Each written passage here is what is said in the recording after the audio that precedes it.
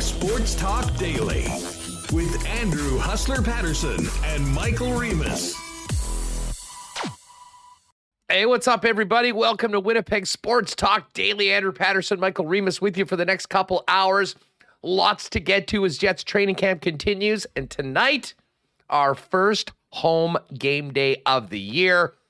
The Winnipeg Jets with a more veteran-loaded lineup for on home ice than we saw in Edmonton on Sunday, taking on the Ottawa Senators tonight at Canada Life Centre. And we've got some tickets to give away on the program. So make sure you hang around. We'll fire up the wheel of winners later on. We've got a few pairs to give out to Winnipeg Sports Talk listeners that might not have already been planning on going to the game, but the boys are going to hook you up. Should be lots of fun. Cannot wait to welcome in Sean Reynolds of Sportsnet and Mike McIntyre as well to the program for the latest on the Jets as training camp continues. Their thoughts on the first week so far, as well as tonight's game. And Darren Dunn as well before the end of the program, as we've got 2 days left of live racing. Darren's going to fill us in on a couple of the massive jackpots that have to go before the end of tomorrow's final live race of the year. Going to be a great show. Great to have you all with us. Shout out to everyone in chat, especially Larry TSG, who just popped in to say hi to everyone in the chat before he's going out fishing. Hope you catch a few big ones, Larry. Big shout out to all the sponsors that make this show happen, including, of course, our friends at Coolbet Canada, Princess Auto and Not Auto Corp, along with Consolidated Supply, Vita Health Fresh Market, Wallace & Wallace, Aikens Lake, Culligan Water, Royal Sports, F Apparel, Boston Pizza, our friends at Canadian Club Whiskey, Breezy Bend, the Nick and Nicky DQ Group, Little Brown Jug Brewing, and, of course, Assiniboia Downs. Michael Remus, what's going on? So I'm getting fired up trying to keep track of all these Jets lines for today. And also I'm pretty pumped about yesterday's, off-ice Jets acquisition or Jets broadcast team acquisition. So, they're having some fun with that. So there's lots to get to. And yeah, first home game of the year. It's preseason, but it looks like we're going to have a really strong Jets squad. If you want to go and see a bunch of guys who are going to be on the big club when it starts for real, and 2 or 17 days away, right? I saw the Jets tweet out Adam Lowry days. Yep, that would be 17. The 14th of October, first game of the season. They'll finish up the preseason, I believe, on the 7th, and then have a week to get ready for the games to really count. We'll get into the lineup as well. Some interesting starts on defense. I think some big games for some young players that will be looking to impress Rick Bowness in their first live game action in the preseason. We'll get to that in a minute, but you just sort of alluded to it, Reem. We spent yesterday talking about Dan Robertson, the new play-by-play voice of the Winnipeg Jets on TSN. It took a while to find out, but there was Dan calling the game on Sunday in Edmonton, and he, of course, introduced himself to Winnipeg Jet fans. And the latest shoe to drop was, who the heck is taking over and filling the big shoes of Sarah Orlesky, who is now gone to work for the Winnipeg Jets organization? And we got that answer last night, not from a press release from TSN, not from anything from the Jets, but in fact a tweet from TSN's Brian Mudryk, who congratulated Winnipeg's John Liu for a homecoming of sorts. John Liu coming back to the Peg to be the new TSN correspondent in Winnipeg. Listen, John's been around for a long time, incredibly respected veteran. Very cool that he's coming back to his hometown of Winnipeg. Many people might not have known that. I believe, if I'm not mistaken, John was one of the first graduates of the Red River Creecom position and has gone on to have an amazing career, spent all those years in Montreal. Certainly, Remo, the fashion plate of the media. He was rocking the bow tie before they were cool. Then everyone started wearing them. He stopped, but he also dropped the infamous suit shorts combo as well, which I don't think I've really seen on anyone outside of maybe the NBA draft. But he brings some style, some great experience, and nice to see a great veteran popping into the Winnipeg market. And of course, even cooler that John's coming home. Yeah, when I heard that Sarah was leaving for the Jets, I was like, man, this Jets on TSN broadcast, they're in trouble. What are they going to do? It kind of like the Calgary Flames situation where the Flames they had a problem with how are they going to replace Tkachuk and Gaudreau, and same with the TSN Jets broadcast. I mean, no Dennis, no Sarah. This would be a tough year, tough transition year for the Jets on TSN broadcast, but full credit to Winnipeg or to TSN for filling the spots. They went out and got Huberdeau and Kadri. Just kidding. They got Dan Robertson and John Liu from Montreal. I didn't realize Montreal TSN was the farm team for Jets TSN, but two veteran replacements established. This is a great offseason for Jets on TSN when you thought the broadcasts were going to take a turn and, not have the same feel they have now. They'll certainly be different without Dennis and Sarah, but these are two great ads that I can get fired up about. So I'm really excited now to see what this new look broadcast brings.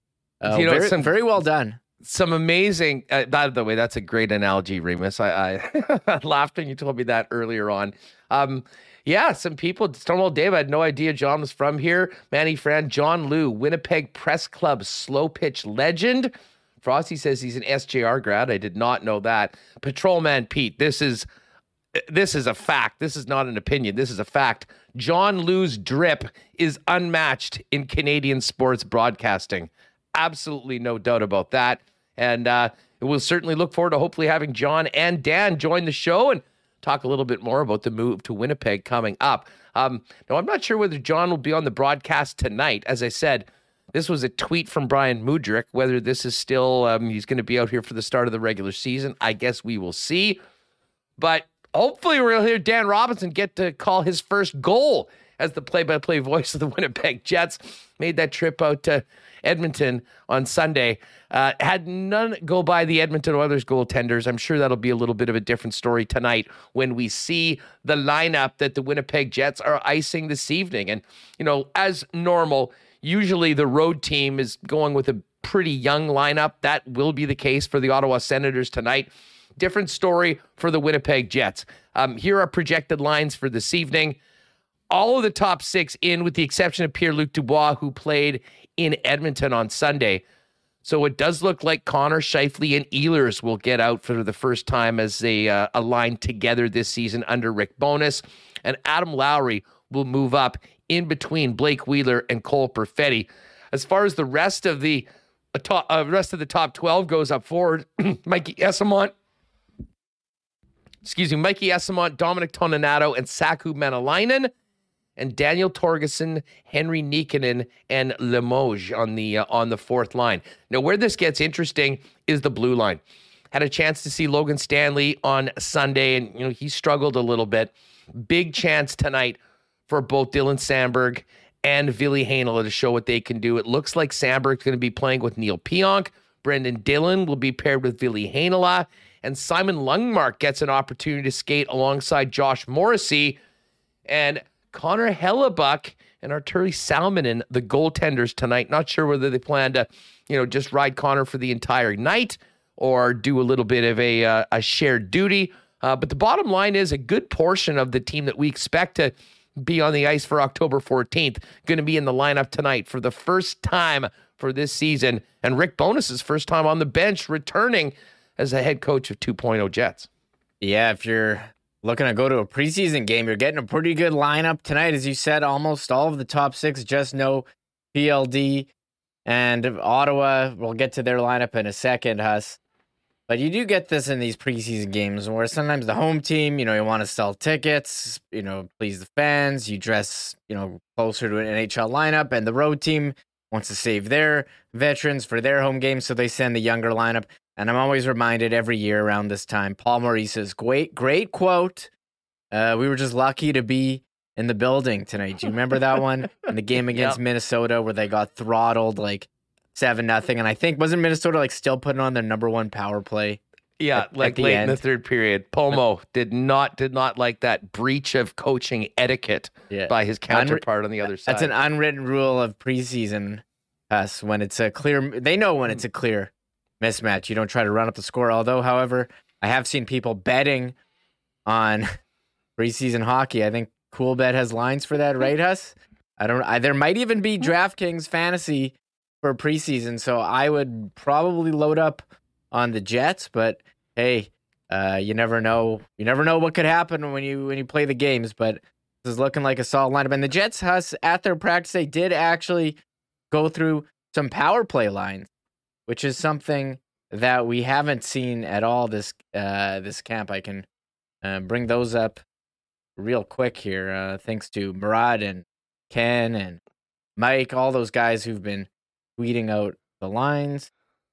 Wow! Just while you get that, I'm blown away. I had no idea that there was preseason DFS.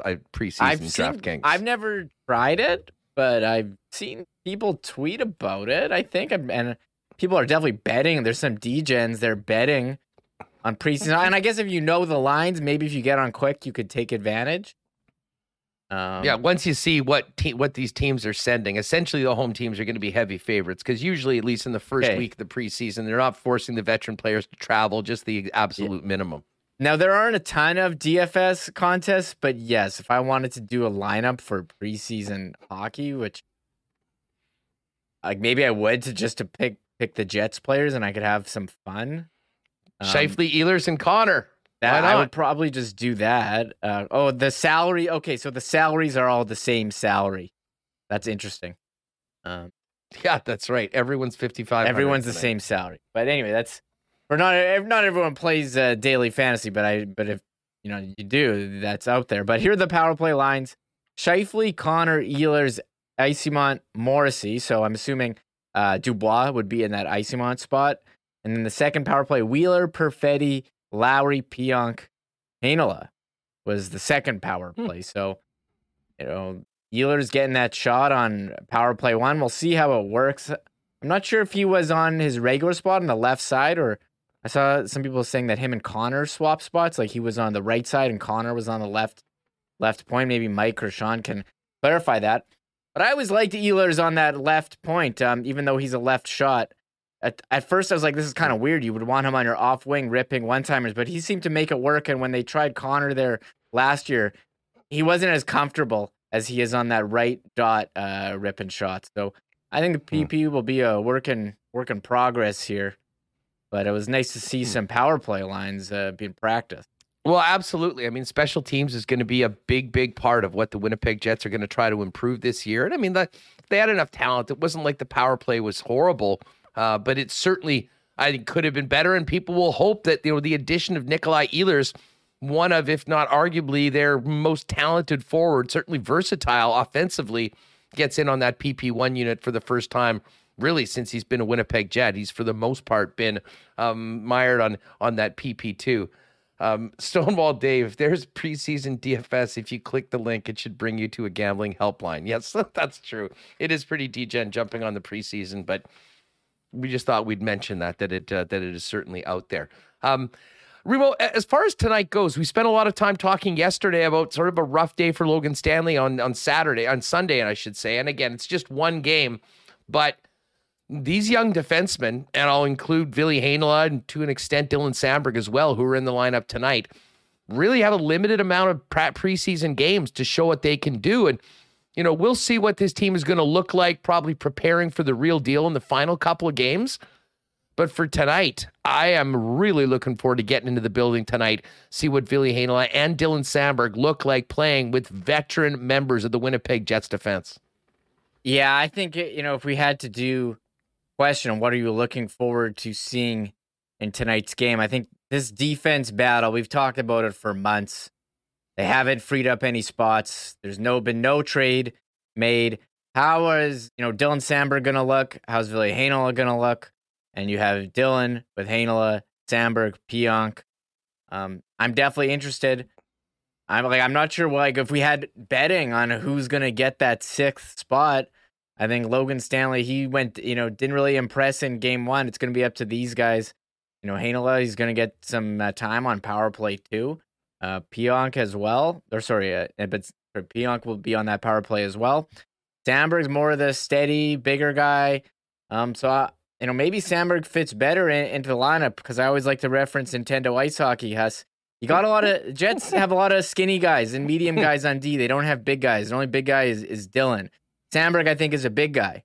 You got to have that balance, and that's why, when we talked about all summer, they might trade Dunn, and we hear everyone say, you can't trade Dunn. He's the only guy who's big and hits, and I do, I'm here for that conversation. So, but to Sandberg, I think at the end of last year, Sandberg definitely had the leg up heading into this year, but we'll see how that changes after one game. Although does one game, and we know these guys' body of work, does one game really gonna sway the coaches one way or another? Well, what? We'll ask Rennie about that and see what he thinks. I think the bottom line is that, if we take Rick Bowness at face value, that, it's pretty much a clean slate and there is real competition for these spots, then yeah, these games are incredibly important. And, listen, if Josh Morrissey has a bad game, is he going to be in the lineup? Well, yeah. But the bottom line is, when we're talking about how crowded that area is, and Logan Stanley, Billy Heinola, Dylan Sandberg, all not established as part of the roster yet, never mind the top six. I guess Stanley has been part of the roster, but I think there's legitimate questions about that and where he fits in. So I think this will be. We're going to talk to Sean about this coming up in a second. Remo, here's an interesting one from Vinny in chat. Is tonight the night we see if the goal song has changed? What? Now, they were talking at the Fan Fest, actually. Sarah was asking PLD and Wheeler if they would want a personal goal song. Now, I wouldn't want to be the guy who has to hit the button for the personal goal song. That would be hard, especially what if it's like a tip and you're not sure who it is. So I think, personal walk-up songs in baseball, that's easier. You know what's going to happen. But personal goal songs, you got to have some serious hotkeys for that.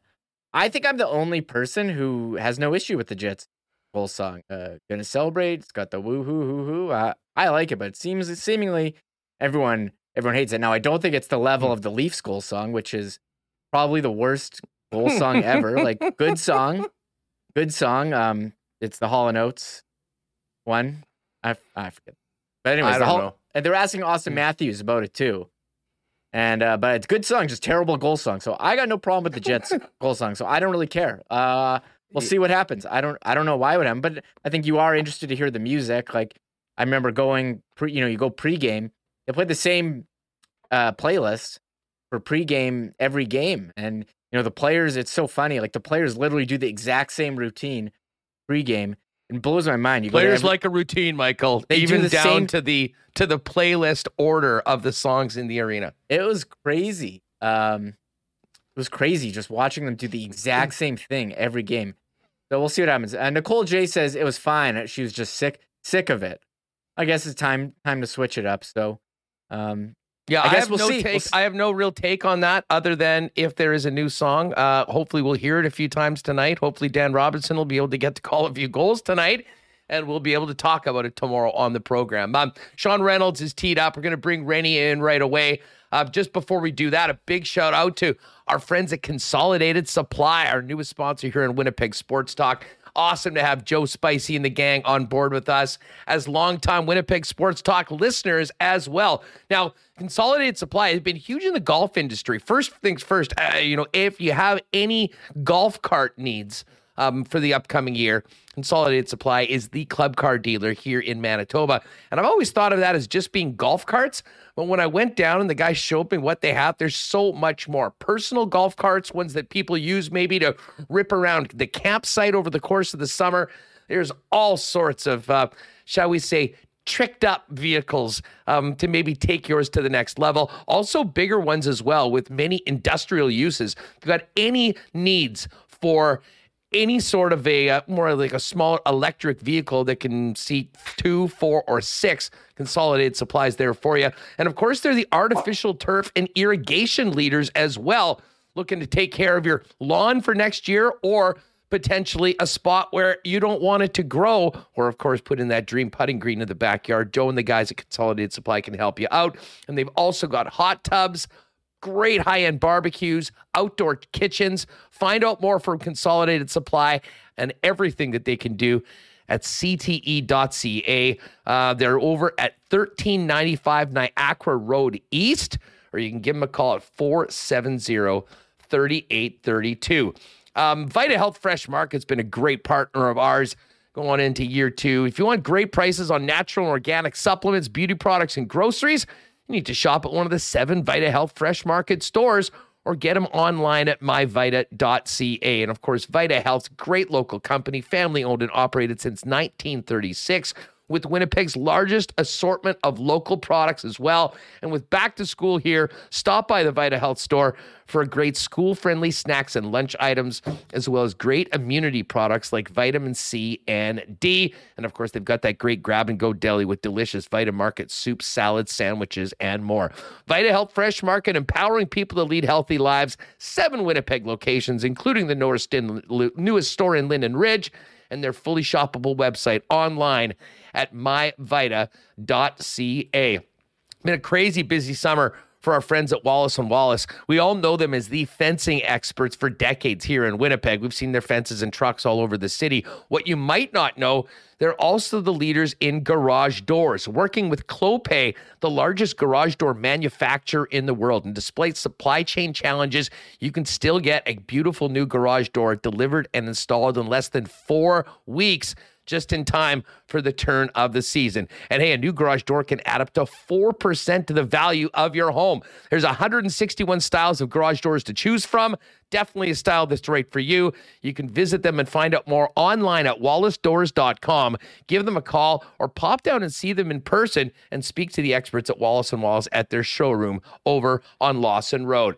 And hey, a big cheers to Pitt and the gang out at Aikens Lake. I know they're finishing up their busiest season ever coming out of the pandemic and already filling up for next year. If you're looking for an amazing fly-in fishing option where you can be on the water in less than 2 hours from the city of Winnipeg, Aikens is the spot. As amazing as the fishing is, the hospitality and the people even better. Find out more online, aikenslake.com, or hit Pitt and his gang up on any of their social channels for more at Aikens Lake. All right. Home preseason opener tonight. Sens in town, a more veteran lineup, and Sean Reynolds has been all over Jets training camp for Sportsnet since day one and jumps on the program now. Rennie, what's going on? How are you?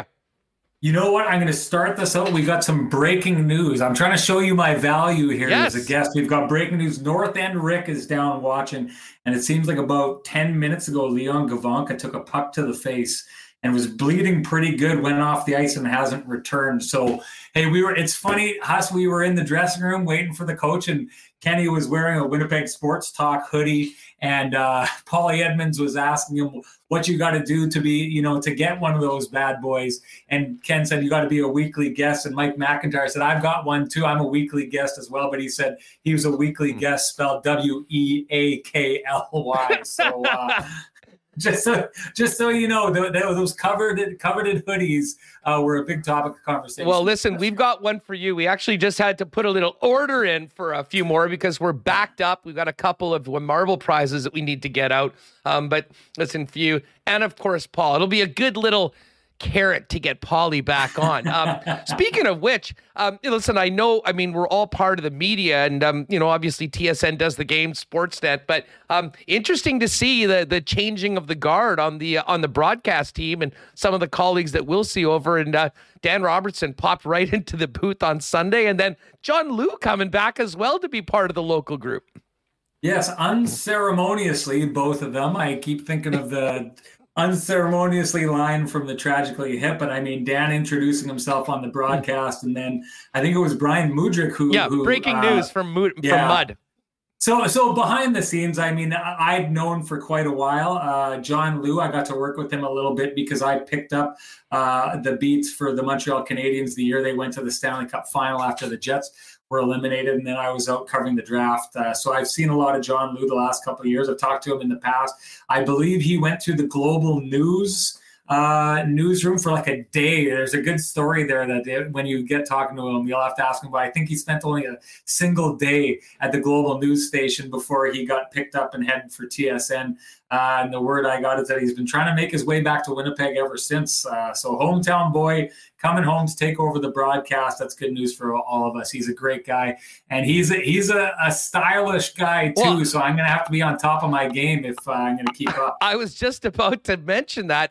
Patrolman Pete said that John Liu has unparalleled drip in sports media, and I think it's safe to say I certainly would immediately go to you for being the best dressed guy of the Winnipeg media. So this could be an incredible, incredible season-long competition. We may have to do a new segment on the program of rating the Rennie and John Liu outfits standing up when you guys do it. All jokes aside, though, great to see the change. And, for Winnipeg Jet fans to have two people come here like that with the great reputations that they do, it's a positive thing, because obviously with Dennis and Sarah leaving was a big, big loss. All that being said, Ren, listen, we're going to get to this game tonight in a second. But we're now just about a week into training camp. A lot of talk beforehand about the way things would look under Rick Bowness. Just thoughts on what you've seen so far as training camp has continued into the preseason with the new sheriff in town. I'll tell you, it's pretty interesting. And I think there's a lot of stuff that will be going on behind the scenes that we'll start figuring out soon enough, just in the decisions that are made. But, I've said this in the past, and I'm sure you felt the same way. If this was a Paul Maurice run training camp, like, you could pretty much pencil in who was going to be in the opening day lineup before things started. And maybe that's problematic, right? Because if you're, one of the players that, doesn't have his name penciled in, we've seen, some of the guys that we thought about in years past, like David Gustafson, who I think a lot of us thought was ready to get an opportunity last year in training camp, and clearly was not given an opportunity last year in training camp. Or we all know about the guys that you were talking about beforehand, Dylan Sandberg, Ville Heinola, players like that. The conversations that are being had by Rick Bowness are that, what's happening right now in camp matters. And if you're going to say that, your actions better back that up if you want to earn the trust of your players. So I'm very interested to see how this falls, how the chips fall with all this, because I think there's been decisions made in the past. And I think a lot of times Paul Maurice and Kevin Cheveldayoff were lockstep in this, that last year, or going forward, a guy like Logan Stanley would be in the lineup. And a lot of the reason for that would be that he would have to clear waivers to go down. So, players that were waiver exempt, maybe they deserved a spot ahead of a guy like Logan Stanley, but they were going to go down anyway, because procedurally it's easier to do so, because paperwork wise or asset management wise, it's easier to do so. I think you can only do that so often. As a head coach, you need to get the message out there. If you want competition for spots within your team, you have to show that the guys who earn the spots are going to get that spot regardless of their contract situation. So I'm really interested to see the next couple of weeks here how things shake down, because we've been told a lot of stuff by Rick Bowness. Now we need to see that what he said is going to play out the way he said it was going to play out, in order for him to not only kind of give the fans an idea of how he's going to coach this team, who he's going to give opportunity to, but more importantly, to show the players how he's going to choose his team and who is going to get the opportunities that are deserved. Well, it's a good segue into it. Let's do the why not question of the day right now. I'll hit you with it, and folks can put their answer in the comments or into the chat. But our why not question of the day for Not Autocorp over at Waverly and McGillivray and online at not.ca. Looking ahead to the opening game, you've got the 5 veteran defensemen that, barring a trade, we assume will be in the lineup. Who's got the inside track on the 6th spot in the lineup, playing in that top 6 group? Certainly Logan Stanley's in the mix. Ville Heinola is in the mix. Dylan Sandberg is in the mix. I think those would be the 3. We saw Stanley on Sunday, Sean, and did struggle at times. Tonight, Ville Heinola, Dylan Sandberg, both playing with veteran partners. I guess, do you have an answer of who you think has the inside track on that right now? Or is it more what we see from these players in camp, but especially in these preseason opportunities like tonight against the Sens?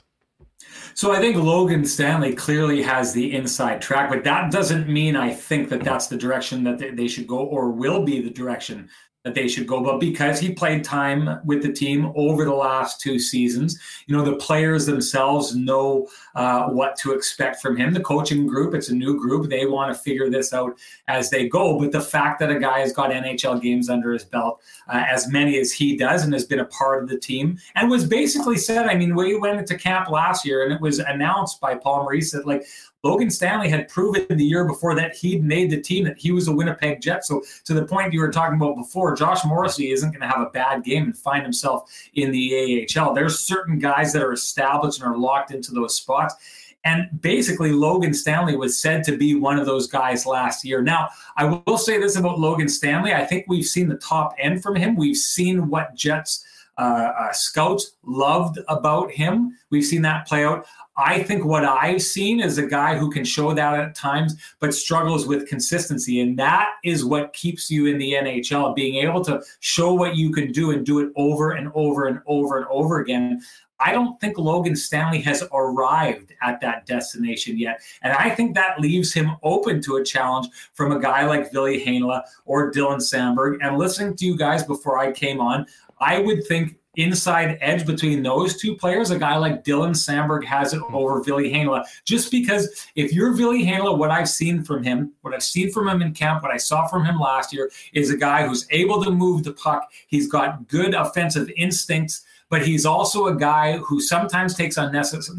I think it's built into his game and has been up to this point. He takes unnecessary risks that burn him the other way. And a lot of time coaches aren't willing to deal with those unnecessary risks, and they leave a player in the AHL until they root that out of their game. I can tell you this, I think you and I were standing together watching when it happened, but he took one of those plays and was stripped of the puck by an AHL player in the first scrimmage, and it went down for a scoring chance the other way. If Rick Bowness is looking at what he says he's looking at, he saw a player get stripped by an AHL player and do something that has been problematic for him in the past. I'll say this about Dylan Samberg. The body of work that he's shown at the NHL level has been extremely consistent. He hasn't had a lot of off games. We've seen him play a specific type of game, a specific type of skill set that he's played over and over again. I would think everything even from what we've seen from Logan Stanley, from what we've seen from Ville Heinola, and what we've seen from Dylan Samberg. Dylan Samberg has been the most consistent one, and I would think if opportunity is going to be given based on he's the best guy right now to be put into a spot, I would put Dylan Samberg ahead of those two players based on that. I'm with you on that. I think that Samberg, and to be honest, this also goes back to last year. And I know you sort of alluded to the fact that Stanley's had the 2 years and, kind of came in with a spot last season. But at the end of the year, I don't know, from where I was looking, it seemed like Dylan Samberg had passed Logan Stanley on the depth chart. Now, again, these coaches are gone. We've got an entirely new group. And I do wonder how much any of that matters. Or is Rick Bowness making these decisions based solely on what he sees over the course of these next few weeks? The answer probably lies somewhere in the middle, Sean. But it will be interesting to see if there really is a complete clean slate and it's simply going to be done on merit in a short period of time, or there is a little bit of a grandfathering in of a player like Stanley or Samberg based on what he was able to do at the end of last season. I'm not even sure how cognizant Rick Bowness is of what's happened with those guys the last few years. And to be honest, I'd be quite fine if that did not take part in any part of his decision.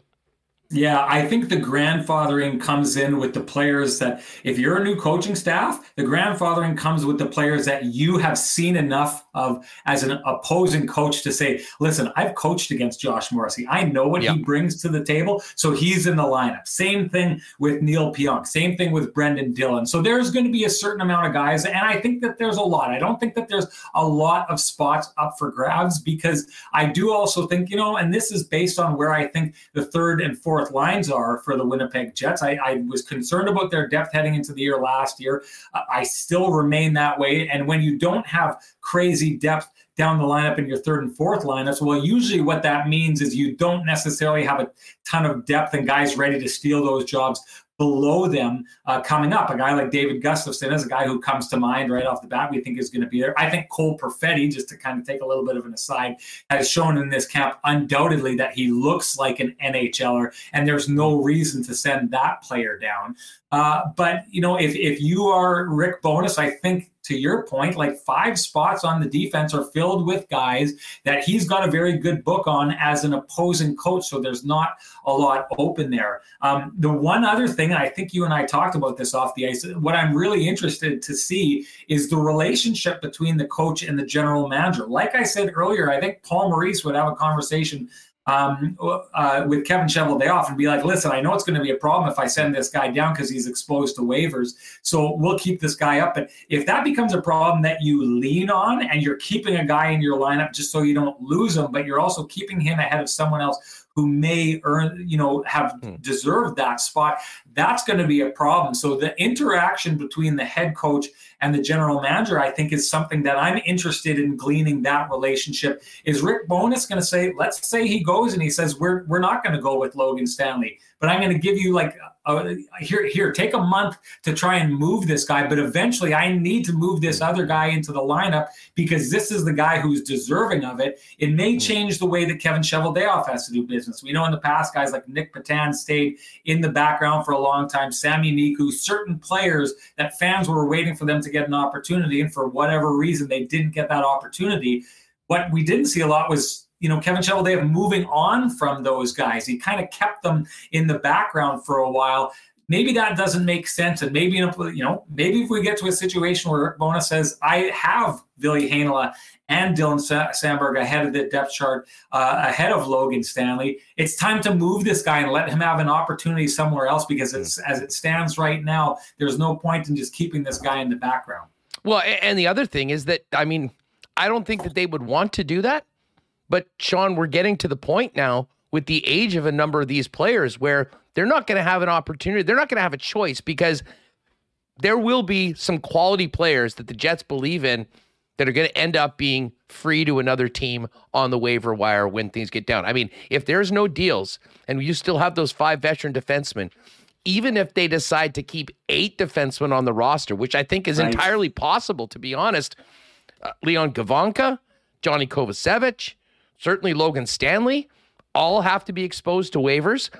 And the 2 guys that don't, in Samberg and Heinola, may be guys that this team wants to have on the ice right now. So it really does create, and I do think back, and I'll get your comment on this. We heard from Kevin Cheveldayoff talk about, a number of the storylines in and around training camp when he spoke for the first time last week. He mentioned again that things can change quickly. And I still think that there's probably a better than not chance that at least one of those players is moved. It seemed like it was a necessity throughout the offseason. It still hasn't happened right now, but this is a moment where teams are realizing what they have, and I wouldn't at all be surprised if there's some busy times on the phone with Kevin Cheveldayoff to try to alleviate the logjam on the blue line, and of course, potentially help them up front where there certainly is far more room for someone to step into the top 12. Yeah, you would think that, and what did he call it? The idea of that there wasn't a lot of change in the offseason, but bringing in Rick Bowness was a seismic change in the organization, is the way that he put it, if I remember correctly. Well, seismic change, we haven't seen it yet in the lineup, but if there is seismic change, and never mind the fact that when you move to a different coach, and if they have a different philosophy and it is a seismic change, they should be doing things differently. And that should mean that the way that Kevin Cheveldayoff does business is probably going to change based on how Rick Bowness coaches his team and handles the players in his lineup. So that's what I would expect, and that's why I think Kevin Cheveldayoff made that comment and did say, listen, we're not done here yet. Things could change before we head into the... I think he has a realization that he's got a new coach that handles things different, and he is telling himself, basically, I have to be open to moving players I may not have moved before in the Paul Maurice era, because things are going to be done differently here in the Rick Bowness era. And I'm fascinated to see it, because the one thing that I think in the past the Jets haven't done a lot of is they've had assets and they like to sit on those assets. And sometimes they sit on those assets until they kind of spoil. Again, I'll go back to Nick Patan or Sami Niku, or I even kind of throw Jack Roslovic in there, who at one point was said to be an untouchable, and then in the end got tossed in as an add-on in a trade and didn't really bring back the value he probably probably could have brought back a year before that. It would be interesting to see, because there's so many players who look like they could challenge for NHL spots underneath the Jets, and yet not a lot of spots for it. Well, maybe you start packaging up that assets and say, we're probably not going to get to these guys. Let's see what we can move out and bring up. And I think you're right that the candidacy of moving players to get some help up front would be a prime example of how you would do that. Sean Reynolds of Sportsnet and Kenny and Rennie with us. Make sure you're subscribed to the KNR channel as well over on YouTube. Looking forward to the guys getting those fired up for the regular season. Sean, as far as the forwards go, you mentioned Cole Perfetti. That's a good thing he's looking good right now, because this team absolutely needs him, and I can't see him anywhere else other than a top 6 opportunity right out of the gate. But we have talked about a number of new players, or players that we weren't too familiar with before. Anyone stand out on the periphery of the team that is sort of maybe making a very good case for themselves day by day to be in the mix for a roster spot at the end of training camp?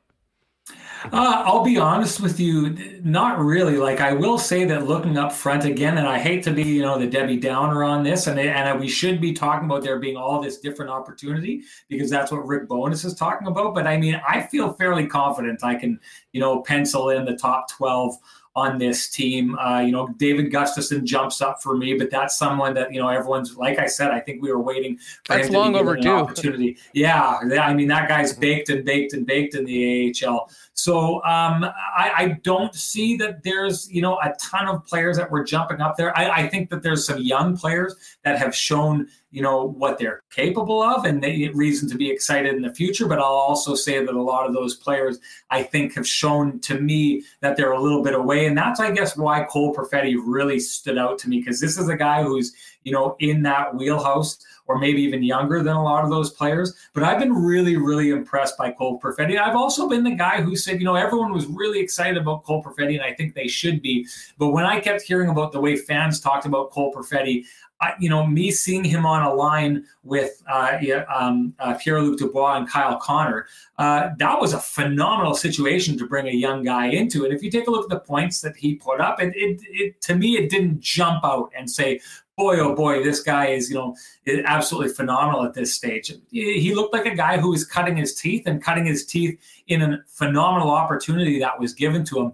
But this year, when I've seen him in practice alongside Blake Wheeler, alongside Pierre-Luc Dubois, he has not at any point looked out of place to me. He's looked defensively responsible, but he also seems to be able to show off that creativity that we know from him, and that kind of ability to kind of always be in the right spot and the right time. Listen, when guys seem to be wide open, but it's an obvious place to move the puck, that is a high IQ player. And that's what I've seen so far from Perfetti. He's a high IQ guy who's fit in already, but has done all the things that he needs to do to catch his coach's eyes for the right reason. And that would be being defensively responsible first, but still adding to the offensive elements of this team. He's looked really, really good for me so far. Yeah, it's a great point. And as I said, the Jets need him to be productive. They need him to be healthy, and they need him to fit in with, with Dubois and Wheeler, the way it's shaking out. And as Rick Bowness said, they like to have the size of a Dubois and Wheeler playing with Cole Perfetti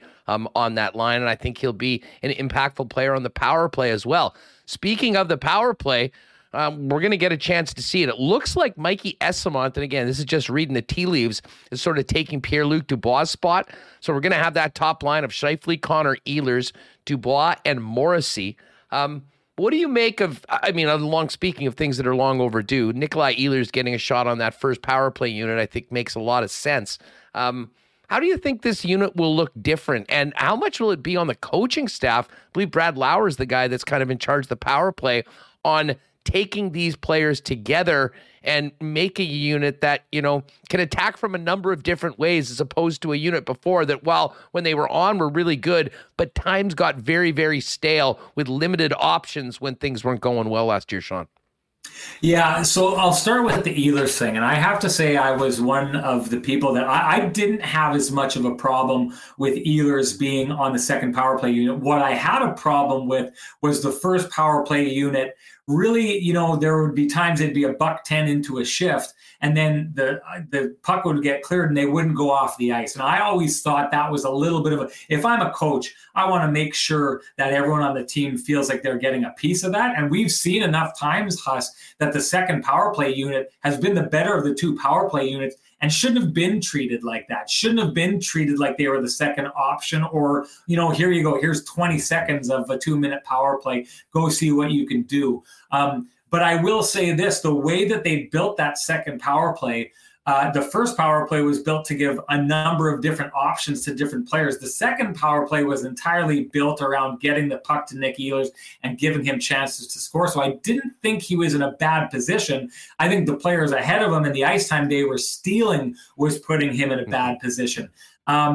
That'll be interesting now because, taking Nick Ehlers, who made a secondary power play very good by just being the man that they went to over and over and over again, he's going to have to share those scoring chances now with a Kyle Connor. I don't think it's necessarily a bad thing. Brad Lauer is going to take a look at this and he's going to show us something different. They've got all kinds of skill in which to try and put the puck in the back of the net. So I'm interested in seeing how this works.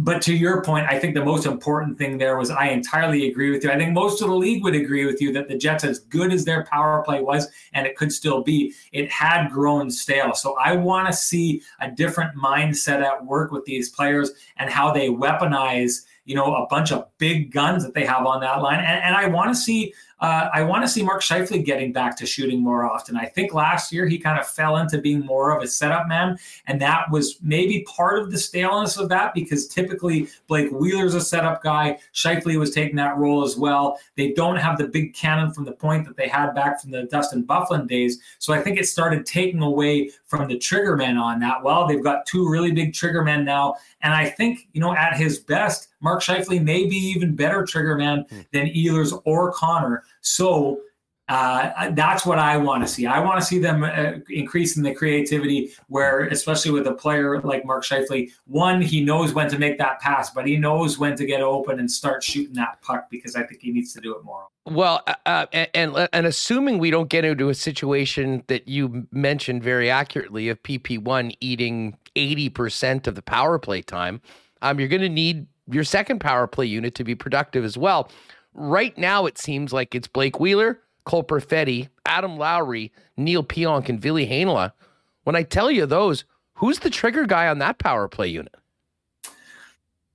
Ooh, well, I mean, yeah, again, there's a lot of guys who move the puck around. Ville Heinola, the one thing I really give him credit for, and you can just see it in the way he doesn't look at you like that guy with the booming shot, but he's a guy who really likes to get that puck to the front of the net. I see a situation where with Cole Perfetti, it allows for a little bit more movement. Maybe when I take a look at that, and I went from what I've seen from them, but also when I see like the way each of those players work, because Cole Perfetti can move the puck around the way that he does, I see Blake Wheeler taking that big body of his to the net more often. So, getting in those quiet areas, moving the puck, but then getting to the front of the net and trying to capitalize on a guy like Ville Heinola and Neil Pionk, who's done it in the past, trying to get that puck to the net more often. Listen, this is one thing, Huss, that we've talked about for years. The Winnipeg Jets seem to like to score from distance. They don't like to get the puck to the front of the net. That line to me is built to get the puck into the dirty areas. And if you've got a guy like Blake Wheeler, maybe it's a little bit of a shift of mentality or philosophy for a player like that, but getting that big body in front of the net with the hands that he does have, trying to capitalize on pucks getting through from guys like Perfetti and Pionk and Heinola. I'm interested to see what Blake Wheeler could do in that situation. Yeah, I mean, I still sort of think that with what Wheeler's shown as far as his ability to dish, I mean, let's face it, that power play one last year went almost entirely through Blake Wheeler. I would imagine that he might be there. And listen, as long as Adam Lowry is on your power play, he's probably the guy that's setting up shop in front of the other team's net. And the funny enough is he doesn't seem like a trigger guy. And I've always thought of Cole Perfetti as more of a playmaker. Yeah. But if this is the 5-man unit, I think we'll see a lot more from the defense, as you just mentioned.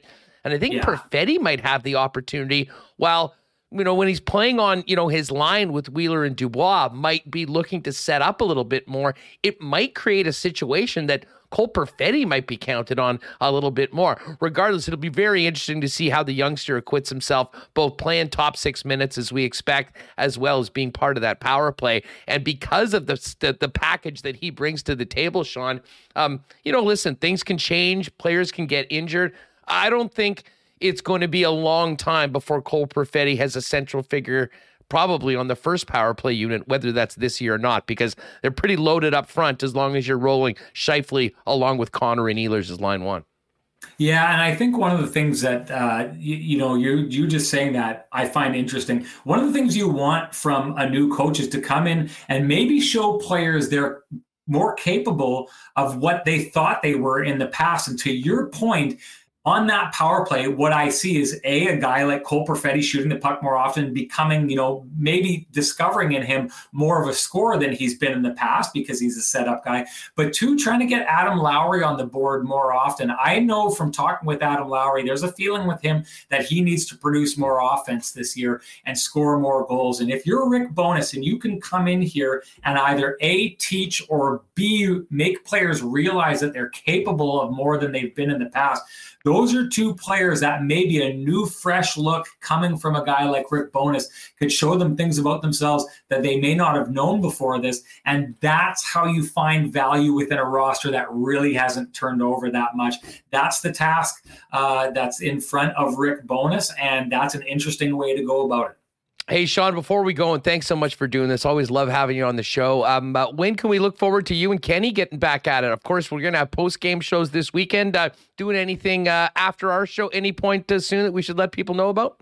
I don't have specific dates. We wanted to get into this, and we wanted to have some preseason shows just so we could discuss what we've seen happening. And again, this is something that you're going to be keeping an eye on. We're going to start finding out real soon kind of how Rick Bowness is going to change the way this team operates. I'm waiting with bated breath to see how these things go, because I think when he does, it'll tip his cap to, a little bit more of the kind of coach he is, and more importantly, how he would handle a roster like this. So we want to make sure that we're reflecting that in the Kenny and Rennie shows. We just got to get down and narrow down some times before we do that. But well, you let us know. You let us know. We'll let the people know, and we'll look forward to a few WST raids when you and Kenny fire it up after our program. Sean, thanks so much for doing this. We'll see you down at the rink, pal. You bet. Thanks for having me on. Great stuff. Sean Reynolds. Make sure you're following him on Twitter at SN Sean Reynolds. And again, the YouTube channel, Kenny and Rennie. Guys will be getting going post games this year, as well as some weekday shows after Winnipeg Sports Talk. Hey, if you're with us right now, and you haven't already hit the subscribe button, what the heck are you waiting for, folks? Hit that red subscribe button to make sure you are joining us daily if you're able to. 1 o'clock live here on YouTube. And the great thing about subscribing, obviously it really helps us grow the channel as well. But if you're not able to catch us live, you hit up YouTube later on. Boom, the freshest WST content free and ready for you at your convenience. And of course, if you're watching on YouTube as well, the audio podcast of Winnipeg Sports Talk, ready in time for your drive home from work each and every day, right around 3:30, wherever you get your podcasts. Make sure you are subscribed and downloading Winnipeg Sports Talk. Interesting poll that Remo threw up during our conversation about the defense. Who has the inside track on the last Jets defense spot? That is our why not question of the day today. And we've got a nice 69% of you thinking that it's Dylan Sandberg that has the inside track on that. He'll be in the lineup tonight. Philly Hanel at 15, Logan Stanley at 13, and other at 1%. We'll see what Mike thinks about that coming up. And yes, great stuff from Rennie as always. Always fun to have Sean on the program. Well, speaking of the why not question of the day, a big shout out to our friends at Not AutoCorp who've been with us since day one of Winnipeg Sports Talk. And folks, if you're thinking about a new vehicle or upgrading your current one, make your first stop Not AutoCorp at Waverly and McGillivray. My pal Andre Clark, the new sales manager, is there, along with the great staff at Not with some amazing vehicles on the lot. And the best part about Not is, their specialty. If there's a particular make and model of a vehicle that you've got your heart set on, speak to the Not experts. They can source it, get it here to Winnipeg, and get you into it at the best possible price. Why not get into the car of your dreams at an amazing deal with the help of the Not Autocorp team. Pop down and see them, Waverly and McGillivray, and online at not.ca. And of course, you can check out the amazing Winnipeg Car Lab as well, with detailing, wraps, and more, also on the lot there at Not Autocorp. Well, Jets season is back. First home game tonight. And if you need to freshen up your gear to support the home team, one stop's all you need, and that is Royal Sports at 750 Pembina Highway. The best selection anywhere of licensed merchandise for both the home teams, Jets, Bombers, and more, but National Hockey League, all 32 NFL teams, Major League Baseball and the Red Hot Blue Jays, NBA, international soccer, it's all there. And of course, Royal Sports for 4 decades or so has been the hockey superstore, with hockey players working in the department to help you and the hockey players in your family get the best choice of equipment to dominate the upcoming season. Pop down and see Royal Sports, 750 Pembina Highway, for all your needs, and follow them on Instagram at Royal Sports Pembina for their latest merchandise drops and sale information. And wow, with John Liu coming to town, the entire media may have to pop by F Apparel and maybe step up the wardrobe game. As Patrolman Pete said in chat, unparalleled drip of John Liu when it comes to the Canadian sports media. I may even have to join the John Liu movement and get a shorts suit myself. That being said, whatever kind of suit you want, the gang at F Apparel will do it for you. Custom made, starting at $400, with the best deals on the best looking menswear in town. We'll be doing a suit show to kick off this season. I've got my new F Apparel suit. Can't wait to show it off to you. Rennie, Weber, many of the players as well, you see walking in, done by the gang over at F. And the entire process, very, very interesting. I mean, picking your style, your color, your patterns. And then a few weeks later, you got a beautiful new suit at a great price with the guys from F. And hey, if you are in a wedding party or planning on having one, talk to Andrew and his great staff about a 15% discount for the entire crew when you get your wedding party suits from F Apparel. F's at 190 Smith Street downtown, and online at F, that's EPHapparel.com. All right, let's welcome Mike McIntyre into the program from the Winnipeg Free Press as we continue our Jets talk ahead of tonight's home preseason opener. What's going on, Mike? Hey, Huss. Good to be here. Just got back home here for a few hours between morning skate, which done down at the Iceplex today, and of course the first preseason game on tap tonight. Spirit levels were pretty high at the morning skate, and I'm happy to report Rick Bowness has recovered his voice. He was running on fumes when we last spoke to him on Sunday. All the yelling for the first few days of camp, and he's done a lot of yelling. Encouraging, I guess, would be maybe a better way to put it. But his voice was on life support, and so the day off yesterday certainly did Rick Bowness well, and I'm sure the Jets appreciated it as well. Having covered, I guess this is my 7th training camp, I think there's been more skating involved in the first few days than we saw under Paul Maurice. So they're working the guys really hard, and I guess they have a lot to teach them and a lot to kind of learn about each other. So these have been long, tough days of camp. Not so much for us in the media business, but it was nice to have a day off yesterday and now get back at it with some games. And you know what looks to me, Rick or Huss, like a little glimpse, I think, of what the Jets lineup is going to look like. Certainly, a good chunk of 2 lines are going to play tonight, and the back end to me is really interesting. I know we're going to get into this, but I think 4 out of the 6 regulars you could easily say are in the lineup tonight, and you basically have 2 placeholders for 2 other players that aren't playing tonight. So we should get a bit of a look against an Ottawa team that, quite frankly, is I'm not even sure how they meet the league minimum for experience based on the roster they're bringing. Probably they get in, by a 1 game here or 1 game there, but think the Jets on paper should have a pretty easy time of it tonight. Hey, speaking of the game tonight, folks, we do have a few pairs of tickets. Shout out to Mike, who's just hit me up, a regular WST listener out in the country. They're doing the harvest. Can't make it in for the game. We got a couple pairs from him. We got a pair from our friends at Beam Suntory and our accountant as well. So stick around after Mike. You'll have the opportunity, if you're subscribed to the YouTube channel, to put a command in. We'll spin the wheel of winners and send some of you to tonight's game downtown between the Winnipeg Jets and the Ottawa Senators. Mike, before we talk about this game tonight, just wondering about your thoughts on the opening game where the Jets were the team that sent the very young roster out. Pierre-Luc Dubois, Dylan DeMello, Logan Stanley, veterans, along with Mason Appleton, veterans in the lineup. And listen, we're going to spend a lot of time talking about Ville Heinola and Dylan Samberg, who will get, a look tonight on home ice. Right. I'm really interested in your perspective on where Logan Stanley sits right now. We know there's legitimate competition. We know there's a ton of defensemen.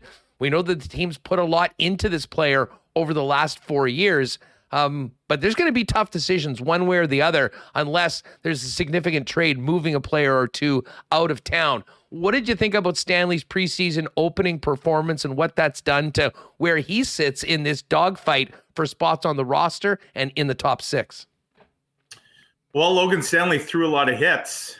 That's because he didn't have the puck on his stick very much. And I know hitting, to me, hitting's one of those stats that can be overrated.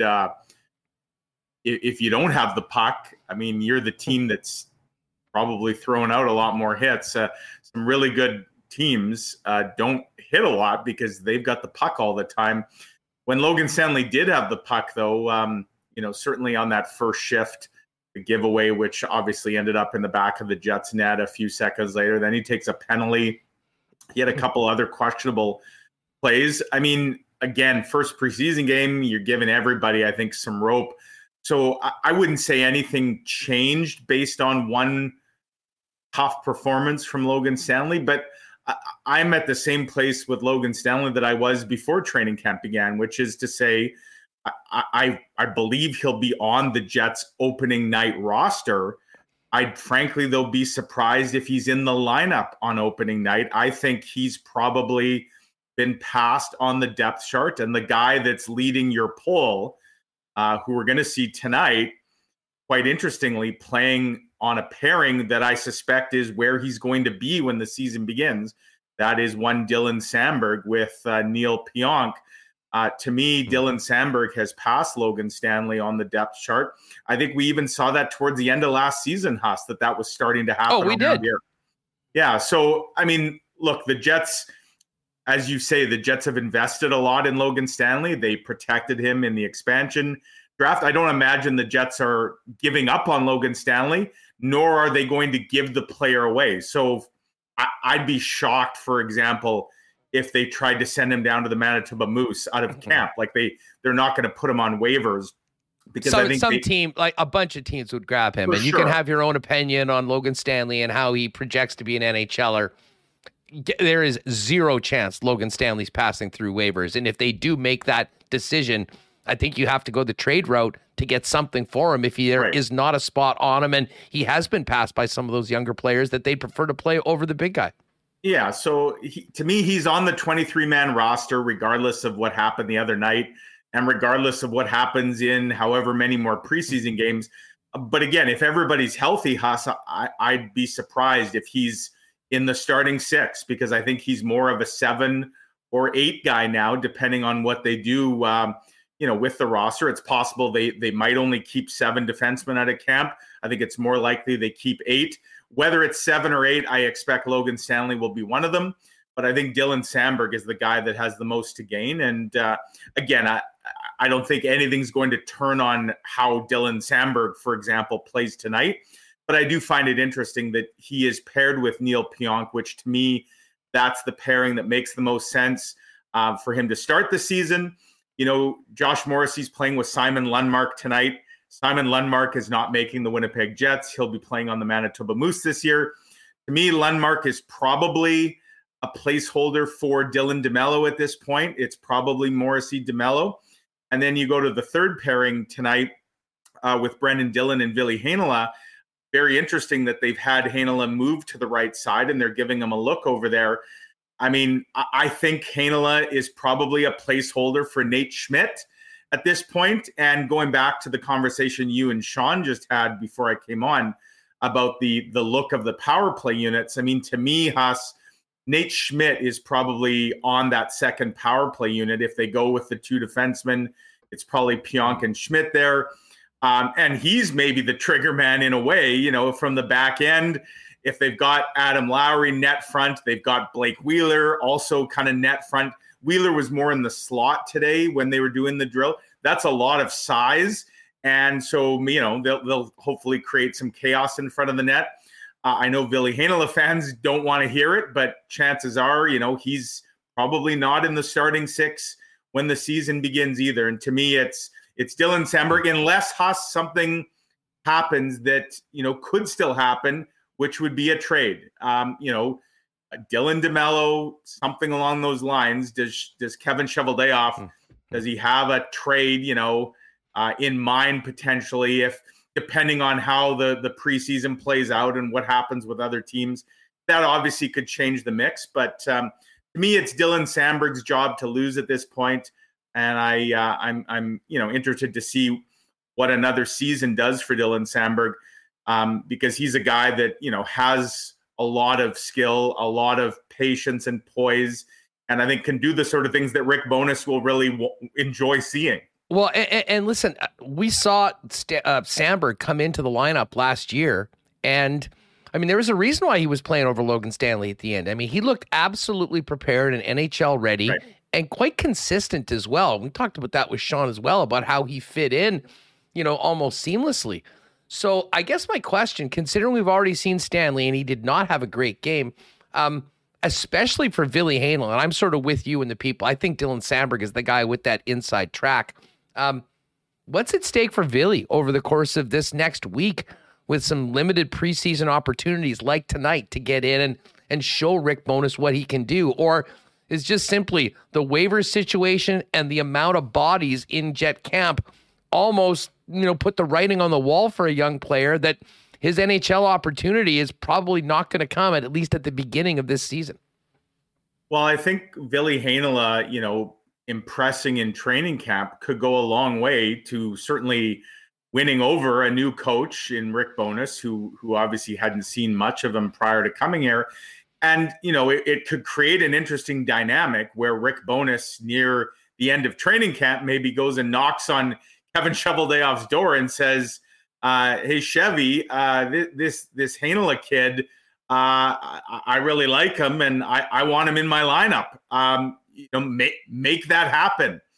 And Rick Bowness talked the other day about how he will communicate with Kevin Cheveldayoff during camp. And you know, he mentioned players cutting themselves and you know, at the end of the day, he's going to identify the players that he thinks can help the team now. He said, I may identify some guys that they're not quite there yet, but, you know, by Christmas, they might be able to help.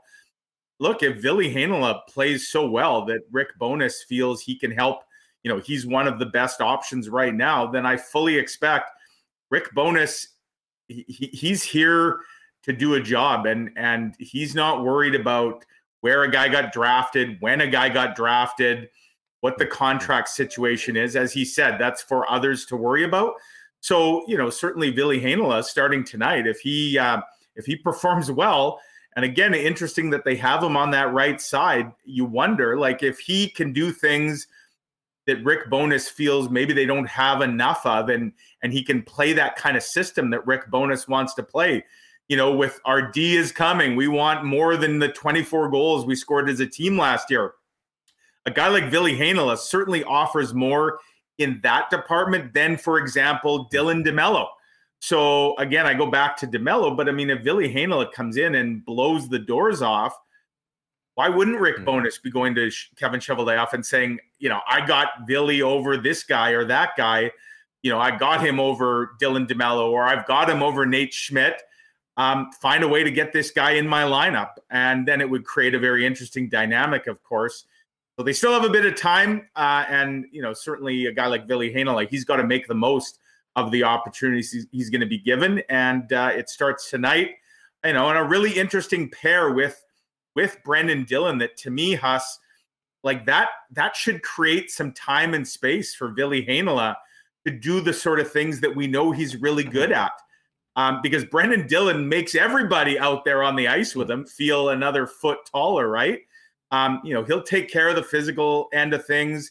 We know he's very good defensively. So Ville Heinola, by pairing him with Brendan Dillon, to me, it's put the young player in a position to succeed, which, at the end of the day, is what it should be all about. No, absolutely. Mike McIntyre with us from the Winnipeg Free Press. All right, I want to ask about the forwards, but everyone's freaking out. Where's Piper? What's the Piper situation? She is. I can hear her snoring right now on the couch. She's just she's having her mid-afternoon nap. She got a good lunch in. She got a good backyard wrestling session with Bodie. So they're both tired out and having a snooze. Frankly, I'm kind of jealous, actually. Aren't we all? A dog's life. Mike, as far as forwards go, anybody stand out on Sunday's game, or maybe some of the players on the periphery of the lineup that were thought to be Moose guys that have maybe barged into the conversation for spots on the roster and potentially even into the bottom of the top 12 in your mind? Yeah, absolutely. A guy that I had a good chat with this morning down at the rink, and I'm going to write a story on today to go with my gamer. A guy that we didn't really know much about, the Big Finn, Saku Manalainen. A guy who's got NHL experience, albeit from 4 years ago. When the first day of camp last week, Huss, Saku Manalainen jumped out to me just initially because of his size. He's a big man. And, there's a lot of talk about, I know a lot of people who said the Jets are too small. They got a lot of skill up front, but where's the size? Where's the strength? A guy like Saku Manalainen, maybe he doesn't play like a prototypical power forward, at least historically, and that hasn't been his game over in Finland. And in the bit of time I think he played in Carolina 4 years ago, that's maybe not what he was. But he's a guy, if he's going to make this team, Huss, it's going to be likely on the fourth line. And there's a lot about him that, and I thought he had a really strong game the other day. What's really interesting to me is what Rick Bowness said earlier today when I asked him about Saku Manalainen. He admitted that he wasn't supposed to play in today's game, but based on what he did the other night, Rick Bowness wanted him in the lineup tonight. And not only that, Huss, but he's going to play on the penalty kill tonight, which he didn't do the other day. And that's something that Manalainen told me that he did a lot of over in Finland. If he can add penalty killing, you want your fourth liners to be able to do some of that.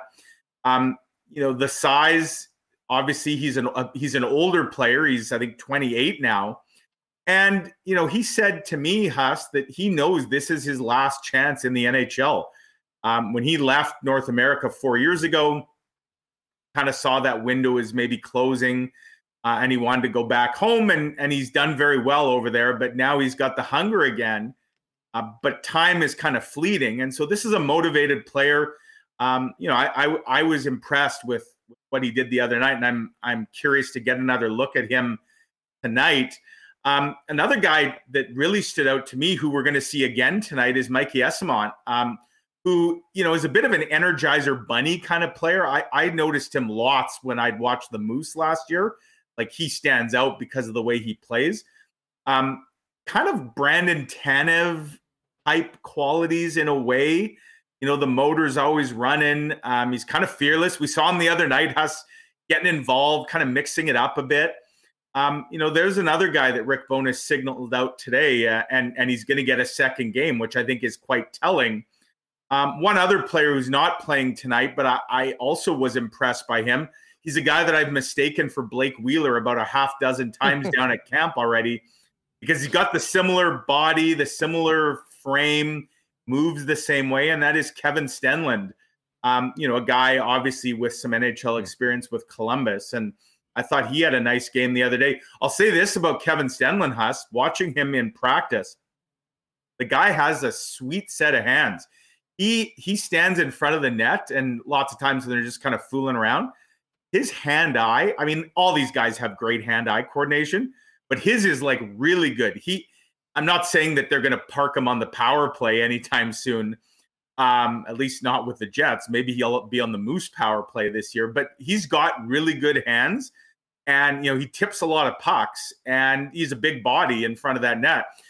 If the Jets want to get a little bigger, they've got guys like Manalainen, like Stenlund that have that size, and it is creating an interesting competition, if you will, for what the bottom six is going to look like. I mean, I think we all know Adam Lowry, Mason Appleton. Those guys are there for sure. But beyond that, you got your Gustafsson, you got your Toninato, you've got your Harkins, and, guys like Manalainen, Esamont, the list goes on, and right? Sam Gagner as well. Sam Gagner, right. And I think Sam Gagner, he's on this team, whether it's as a fourth liner or a 13th forward, like Sam Gagner will be there as well. You're right. So there aren't a lot of jobs, but there are a couple up for grabs and a lot of competition and a lot of different kinds of players, depending on what Rick Bowness wants to do with those spots. Yeah, I am, Stenlund. We had some fun. I mean, the Jets didn't do much in and around free agency and signed Stenlund and had the Stenny in the Jets tweet. But I got to tell you, I was just like you. I mean, especially when we got out to the Iceplex for the first time. I mean, he is a big guy that can move quite well. And I thought that, albeit nobody scored in the game, he found himself in a few positions where, he had the opportunity to light the lamp. And listen, I guess there's two sides to that coin. You want to make the most of your opportunities, but if you're not getting opportunities, that's more concerning than not. And right. Yes, there of course is the tweet. And of course he's a Swede. I couldn't help but thinking that, maybe he gets an opportunity at some point to play on the side with David Gustafsson in that role and see if those guys can get going a little bit. I mean, Christian Reichel, Dominic Toninato, in that mix as well. Yep. But far different than the blue line. I think that, there could be a surprise or two up front by the time we get to it. And I guess the other guy we should ask you about that we haven't talked at all about because he's been hurt is Morgan Barron. Because on paper coming into this season, not only did I think Morgan Barron was almost a lock to be in the top 12, I wouldn't have been surprised if he maybe got an opportunity with Lowry and Appleton to get going. But you know what they say, you can't make the club from the tub. And he hasn't had much luck so far, but apparently he was back on with the non-playing group this afternoon. Yeah, he should just be wrapping up his skate now. So that was a good sign. The other injured guys, Brad Lambert, Wyatt Bongiovanni, they continued to skate on their own today. Lambert got shaken up, I think, on day one of camp. Bongiovanni got shaken up at the Young Stars event. He's wearing the full face cage. I don't know exactly what Bongiovanni's injury is, but I imagine he broke something in the facial area, given that he's got the full cage on. So those two are skating on their own. Morgan Barron had been with them the last few days, and he now joined the non-playing group. I suspect as early as Thursday, Huss, if not Thursday, Saturday, we might see Morgan Barron, get his first taste of game action. I believe he was going to be wearing a non-contact, at least in today's skate. So, yeah, again, there is competition, and it's where some interesting conversations will happen, and you wonder how much a guy's waiver status, for example, might factor into it. Morgan Barron could be sent to the Moose, and you don't risk losing him. Kevin Stenlund, Saku Manalainen, Dominic Toninato, like those guys would be up for grabs for another team. And, does that ultimately factor into whether a guy is on the roster to start the season or not? Again, those will be conversations that Rick Bowness and Kevin Cheveldayoff have. But another guy we haven't even mentioned is Jeff Mallett. Like he's a guy that, I think as well, he's getting closer to being, pushing for NHL work. And you mentioned Christian Reichel as well. So there are lots of options. There aren't a whole lot of job openings at this point.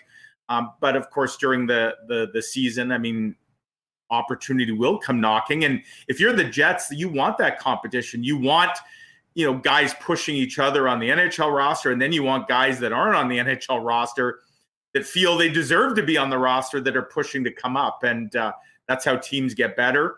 And the Jets certainly, they didn't make any big splashes, obviously, this summer. But, if time will tell, but some of these signings, whether it was a Stenlund, a Menelainen, a Gagne, they may have made some what you might call sort of sneaky good signings that all teams need a few of if they're going to kind of get over the hump. Mike McIntyre, the Winnipeg Free Press, with us here on Winnipeg Sports Talk. Man, we got a great crowd in here today. Welcome, everyone, especially new viewers. Make sure you hit that red subscribe button. We're here every day, 1 p.m. live. And if you subscribe and you're not able to join us live, we'll kick it into your feed right after the program at your convenience. And, of course, subscribe on the podcast as well. By the way, Jets preseason opener tonight. If you missed it at the start of the show, we do have a few pairs of tickets. We'll be spinning the wheel of winners, so make sure to hang around in 20-odd minutes or so.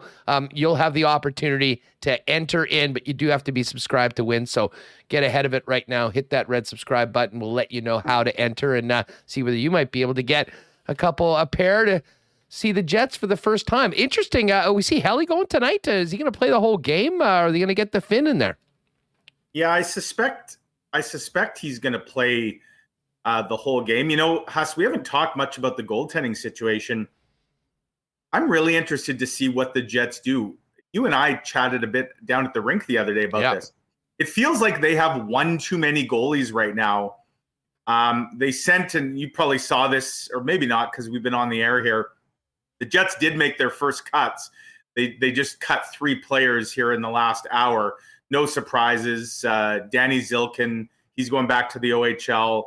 Kuzmin, he's going back to the OHL as well. Dmitry Kuzmin, and it's going to be a while before I can pronounce this name. I just call him Dominic the goalie. There's Double D. There's Dominic. Yeah, Dominic the donkey. Of course, the Christmas donkey. He's Dominic the goalie. But yeah, he's going back as well. So they have 5 goalies now left in camp. Salmonen, he's going to dress as the backup. I'd be surprised if he plays tonight. I mean, I guess maybe if Connor Hellebuck gets a lot of action in the first couple periods, they'd spell him off. But again, given what Ottawa's sending here, he may be bored to tears in that Jets net tonight. But yeah, I mean, between Burden, Holm, and Salmonen, that's 3 spots. And, there's only 2 goalie positions on the Moose. I don't think they're keeping 3 goaltenders down on the farm this year, especially with the schedule you play in the AHL, where you often play twice in a weekend and then you don't play till the next weekend. A 3 goalie system just would be untenable. So, we'll see how it plays itself out. Interesting that Mikkel Burden is the one guy who hasn't dressed now in these first 2 games, right? It was Holm was the backup the other night in Edmonton to Rittich, and now it's Salmonen as the backup to Hellebuck. I mean, does the Birdman? I suspect he probably goes to Montreal. Rick Bowness did tell us earlier today that it'll probably be another very young, inexperienced group they take to Montreal. I expect for their home game Saturday, they're here against Edmonton, they're going to have a bit more veteran group. And then, Huss, it really sounds like a big wave of cuts will happen after that 4th game, and that the Jets will get down very close starting Sunday. It's worth noting that on the schedule, they just are down to 1 ice time a day, and they're just calling it practice starting on Sunday. I suspect we're going to see, not the final lineup, but something very close to, the opening night lineup and the few bubble guys as of Sunday. So, it'll be interesting to see how that plays itself out here in the coming days. But, well, I mean, just on that note, Mike, I mean, speaking of the goaltending, I mean, if you were asking me right now of those 3 guys, who's the odd man out in a week, 2 weeks, a month, I think it's going to be Mikhail Burden. And I say that for a couple reasons. They know what they have in Burden. He's been in this organization since being drafted. He's played throughout these last couple of years. And I mean, to be honest, last year with the Manitoba Moose, I mean, we see the highlights and some of the great plays and the crazy stuff that he does stick handling. The problem was he didn't stop the puck enough last year. Right. And that, unfortunately for goaltenders, you can have great breakout passes, but it's about stopping the puck. They obviously have high hopes for the Finn in Salmonen, who's backing up tonight. And I think that Arvid Holm is the guy that I think they're probably highest on and want to see him get significant playing time in the American Hockey League. I said to you, we had heard nothing about Burden all season long, and right. I wasn't even sure that he was going to show up for camp. I mean, with what's happened, obviously he's a Russian player.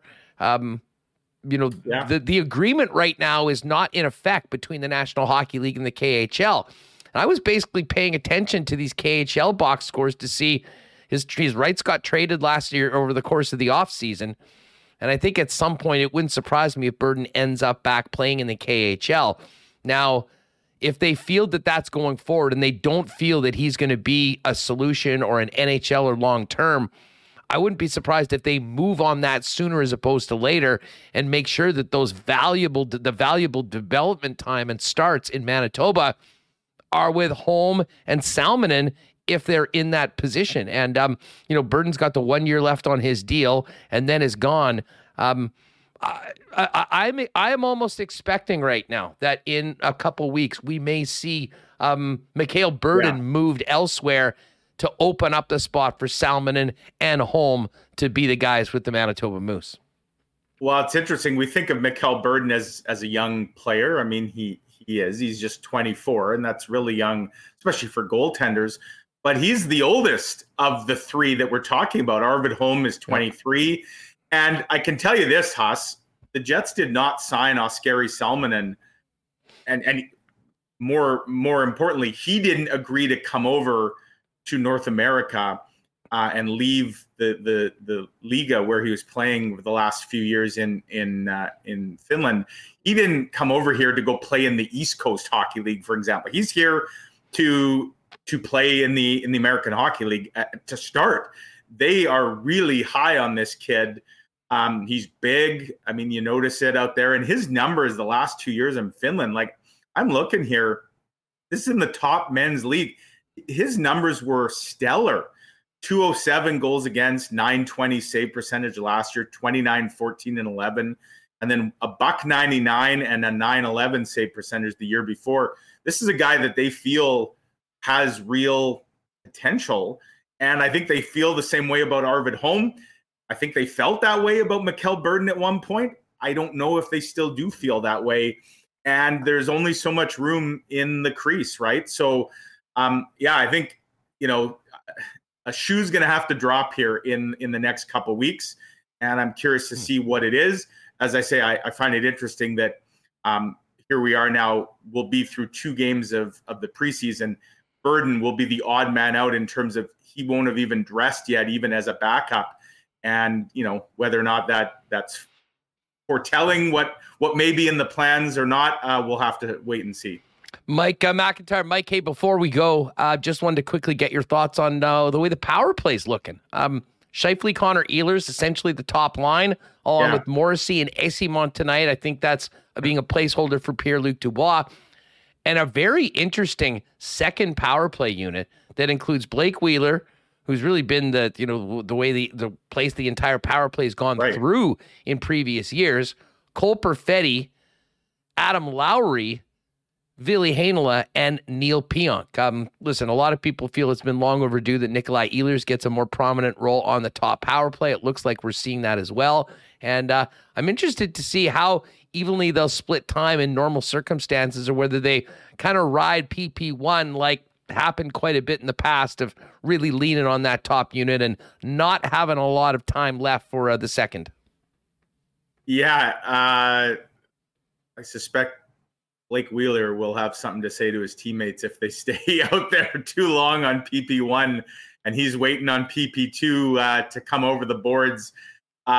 Because it is interesting. To me, that's the most interesting thing, Huss, is that Blake Wheeler has been separated He was separated from the captaincy by Rick Bowness. Now he's been separated from his usual spot on the top power play unit. I mean, whether or not they were playing together, and I know there was lots of debate about whether Scheifele and Wheeler should be together 5-on-5, but they were really inseparable on the power play, right? And even when Scheifele, Connor, Wheeler got broken up 5-on-5, they'd still reunite on the power play. Well, and there was a lot of angst around here, justifiably so, about Nikolai Ehlers being on the second power play unit, which, again, given the disparity in time, often meant that he'd only get on for the last 30 seconds. And usually Nikolai Ehlers would create something, magical in that quick window. And you just say, man, if only they could have got him on a little earlier. Well, now he's on PP1, at least to start, along with Scheifele, Connor, and we assume Pierre-Luc Dubois and Josh Morrissey as the lone D-man back there. So, I mean, I'm sure Rick Bowness will say that he wants his power play units to kind of spread the wealth and spread the time. But when you look at what they have on their top power play unit, it's hard to imagine that group won't often be out there for long stretches of power plays. As for the second unit, I'm kind of with you and what you said earlier to Sean, and who is the trigger man there. Wheeler, of course, more of a playmaker. Adam Lowry, he's going to be the net front guy, causing chaos. Cole Perfetti, I suppose they'd be in Cole's head saying, kid, you got to shoot the puck here. You're going to get the puck. Blake will make sure he gets it to you a lot. You got to shoot it. And it does create a potentially interesting dynamic for Cole Perfetti. While guys like Wheeler and Lowry do a lot of the heavy lifting, if you will. Maybe that opens up some space for him. And so it'll be interesting to watch. I mean, I do think, as I said earlier, Nate Schmidt probably is on that power play with Neil Pionk, and Ville Heinola comes off. That is, if Heinola's in the starting six, he's in your lineup. Yeah, he's probably on your power play. I'm just not convinced he's going to be one of the 6 defensemen to start the year. But if he is, sure, he's on the power play. So it's an interesting look for sure. And the Jets just started kind of touching on power play work today. Rick Bowness says that's going to become a real focus of training camp kind of as we move into this weekend and early next week. So we'll start to get maybe a bit better idea of exactly how guys are going to work and where they're going to be on the ice. But obviously a strong power play can go a long way. It's such a fine line in the NHL between success and failure, winning and losing. A good power play can win you a lot of hockey games. Mike, great stuff as always. Looking forward to seeing you down at the rink. Enjoy the game tonight, and thanks so much for your time. You bet. Have a great week. Good stuff. There is Mike McIntyre of the Winnipeg Free Press. All right, folks, we've got a ticket giveaway and we've got a few pairs. So if you're thinking about, I wouldn't mind going to the game tonight, make sure you stick around. We'll have your chance to win in a few minutes. We're also going to hear from Rick Bowness and take a quick trip out to the Downs and hook up with Darren Dunn before the final 2 days of live racing. A big thanks to Princess Auto. And again, big congratulations to the 2 Princess Auto teams, Reed Carruthers and Jennifer Jones, both getting big wins out in New Brunswick on the weekend and bringing home $50K a team. Great starts for our friends. And of course, maybe the WST bump helped to get there. That's how we started off the month, hanging out with both of those teams and, well, already in the winner's circle. Princess Auto, proud sponsors of curling in Manitoba and in Canada, Winnipeg Sports Talk, and of course the Bombers. Friday night game, pregame, you know where to go. Princess Auto Tailgate Zone just outside the stadium. $5 beers, $3.50 hot dogs and pop, DJ Finesse spinning. Be a great atmosphere for what should be a great crowd on a pretty nice day, getting above 20 degrees on Friday for the 3rd regular season matchup between the Bombers and Riders. Of course, Princess Auto is the place where you'll find the best deals on the most unique assortment of tools and equipment around. Everything you need to complete the projects on your list or start something new is at Princess Auto. 2 Winnipeg locations, Panet Road, Portage Avenue West, and you can always shop online 24/7, 365 at princessauto.com. And of course, a big thank you to our friends at Culligan Water, the water experts for over 65 years in business as a family-owned company here in Winnipeg and great supporters of WST from the start. They've got it all for you. For your home, cottage, or office, water softeners, filters, bottled water coolers, whole home systems, drinking water systems, and citywide water delivery services, as well as commercial and industrial water products and solutions. Pop down and see them at 1200 Sargent Avenue, or give them a call at 694-5180. And you can always check on all the products and services that Culligan has waiting for you and your family online at drinkculligan.com. Cheers to our friends at Canadian Club, Canada's favorite whiskey, and our favorite Canadian whiskey here on Winnipeg Sports Talk. And, of course, the favorite whiskey of Bomber fans. Friday night game, Riders in town. I have a feeling there'll be a few CCs poured at the Rum Hut. And, of course, you can also get the great taste, ready to drink in a can, Canadian Club and Ginger Ale, available at the Bomber game and now available at your local beer store. Grab the CC and Ginger in 6-packs at your favorite bottle shop, or you can pick it up along with all the family of Canadian Club products at your local Manitoba liquor marts.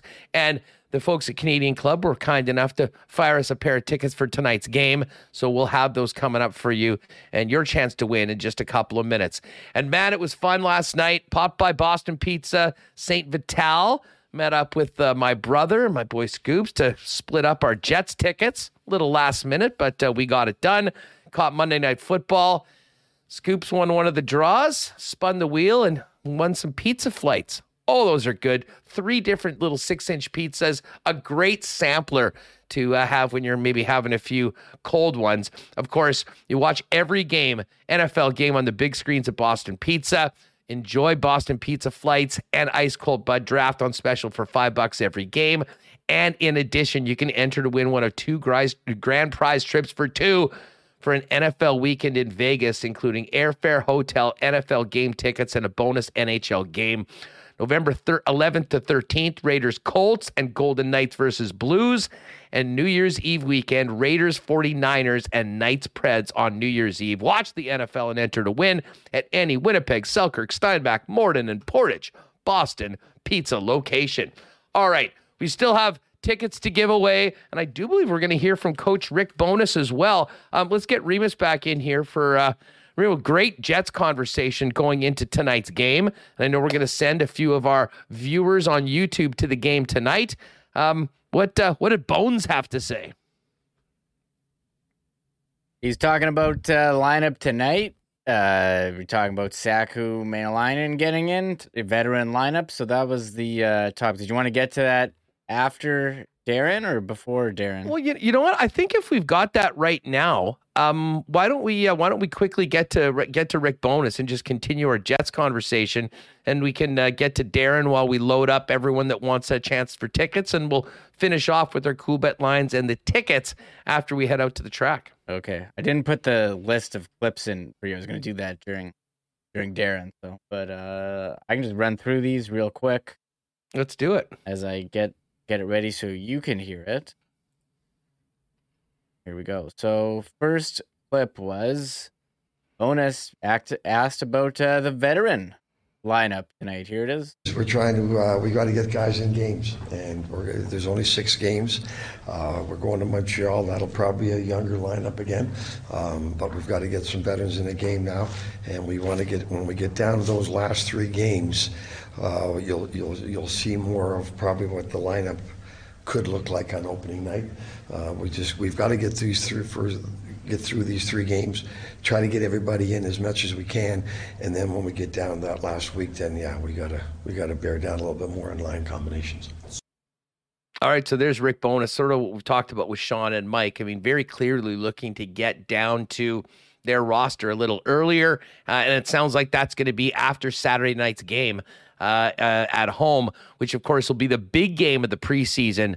Fan-wise, Howard Chuck statue unveiling.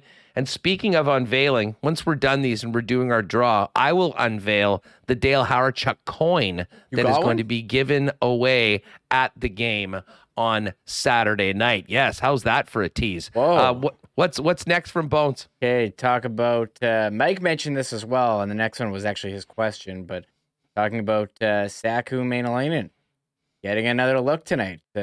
Here's Rick Bowness. A kid like Maalainen, he played really well in Edmonton, so we're giving him another look. So if you're going to get a chance, grab it. And because if there's only so many games, and it's different when you play 8 exhibition games, you can be a little more patient. And we're coming off of a season where clearly we missed the playoffs, we only have 6. We got to get down to our numbers as soon as we can.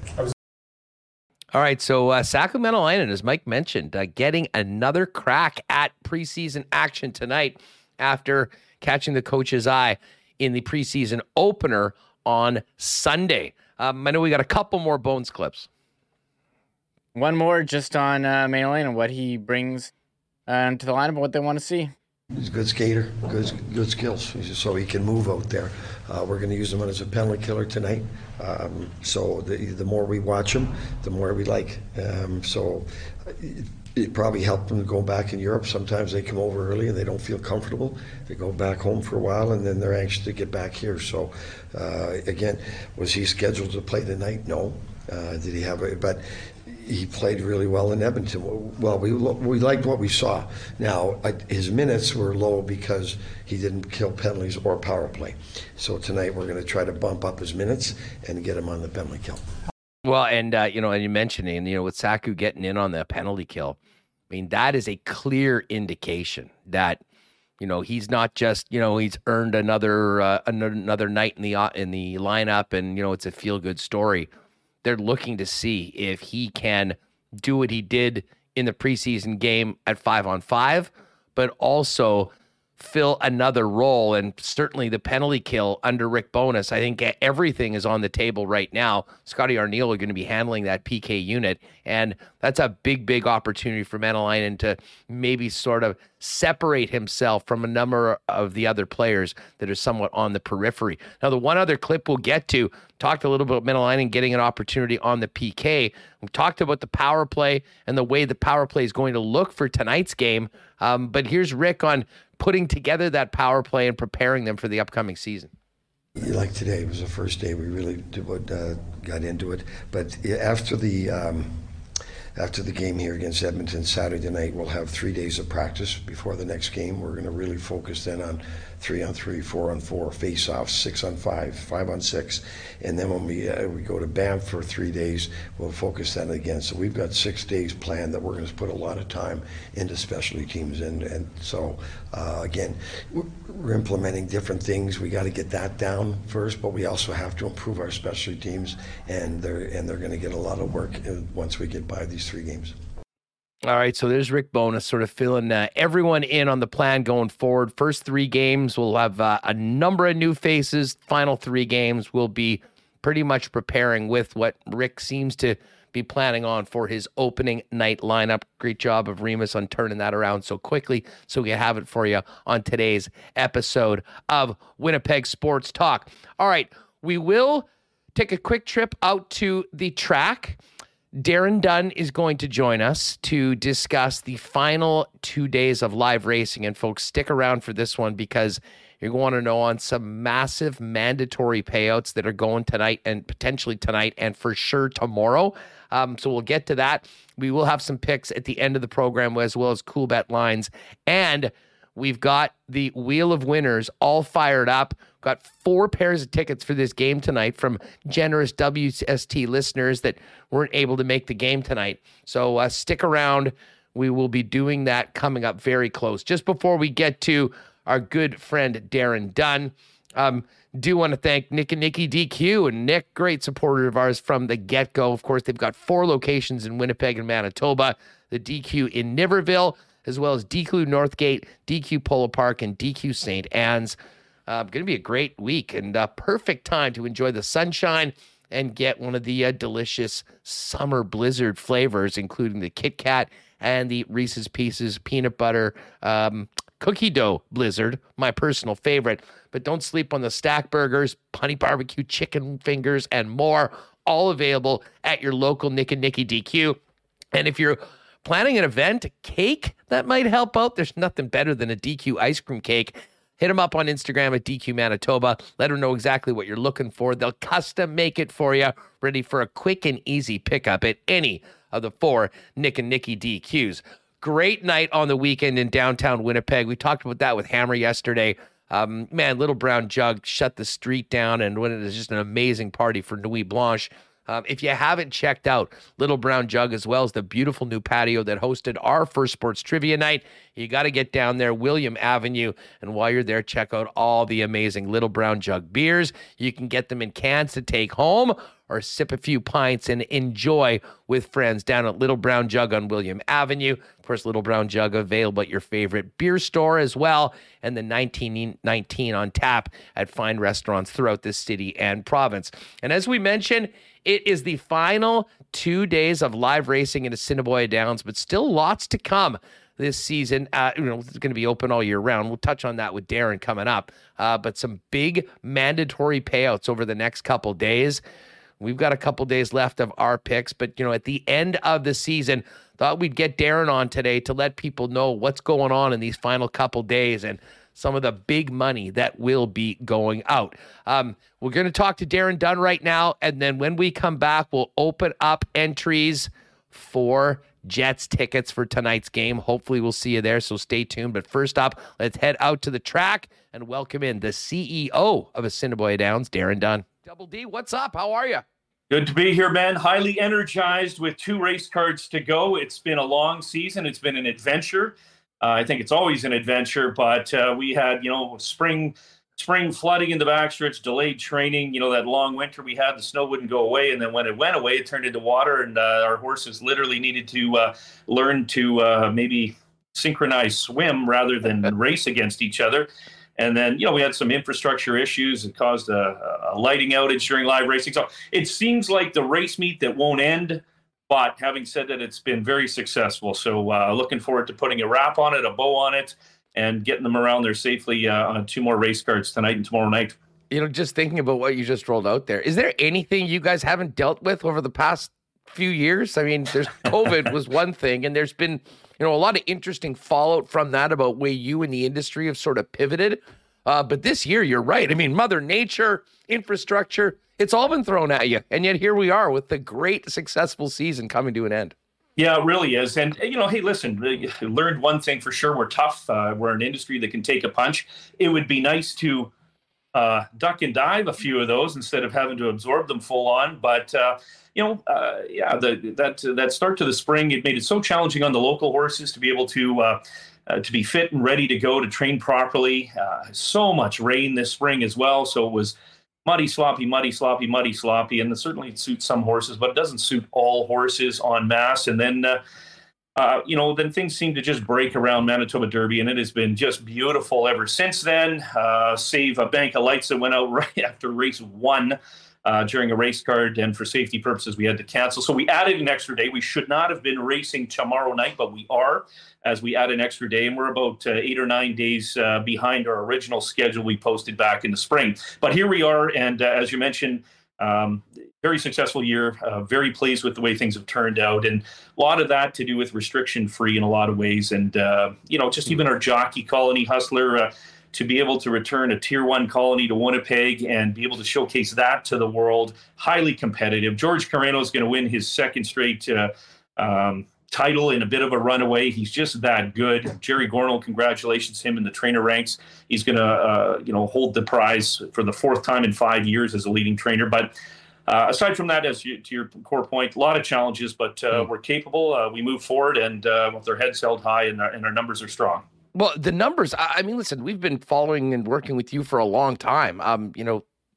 Looking at the size of the fields, the amount of races at times, extra ones, I mean, going 8, 9, 10 deep, that wasn't the case a few years ago, pre-pandemic. I mean, there's been a lot of things that actually have been improved for you guys. And I guess it all starts with the amount that is being wagered on with this Monday, Tuesday, Wednesday schedule that you've very brilliantly, I think, kind of positioned into a bit of a dark spot in the calendar. And Assiniboia Downs has been the benefactor.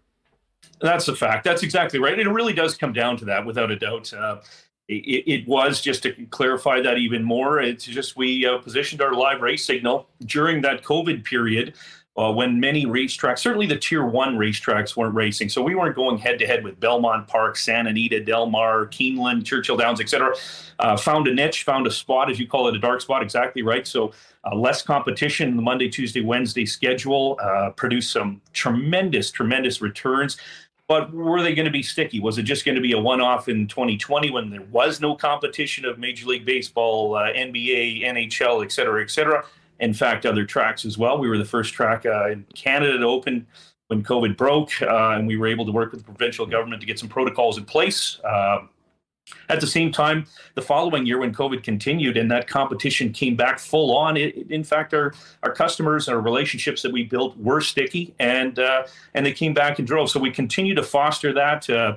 Developed our racing signal to an HD format, redid our graphics, redid our television package, built a brand, ASD Live, and again, continue to sell it to the world. Growth, as we've talked in the past, in areas that you would have never imagined a Winnipeg racing scene going, but Australia continues to grow each year incrementally. And this year we were very proud to add South America. First time we've ever shown our races for Manitoba and Winnipeg there. So proud to showcase the province and what we can do here. And, it continues to have some blue skies upside ahead, and we'll nurture that further. And that's why we continue to race Monday, Tuesday, Wednesday, and restriction-free.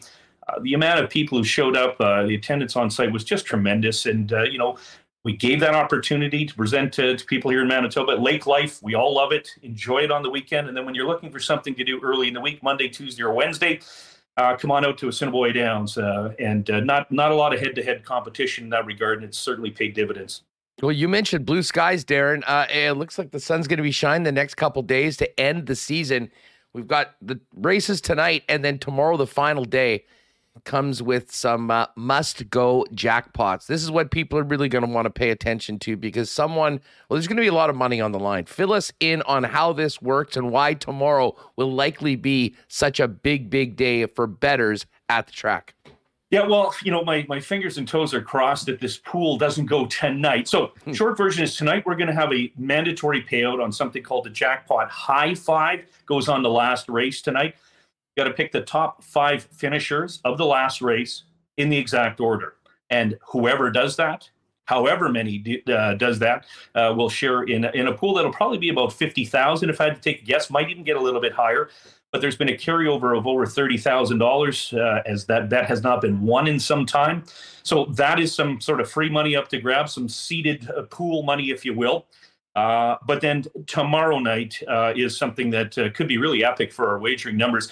We have this bet called the Jackpot Pick 5. You got to pick 5 winners in a row. And we've talked about this before over the years there, Hustler. Once in a while, this bet doesn't go over an extended period of time. So the pool continues to build and build and build. So we have $500,000 in unpaid money that will be paid out 100% tomorrow night.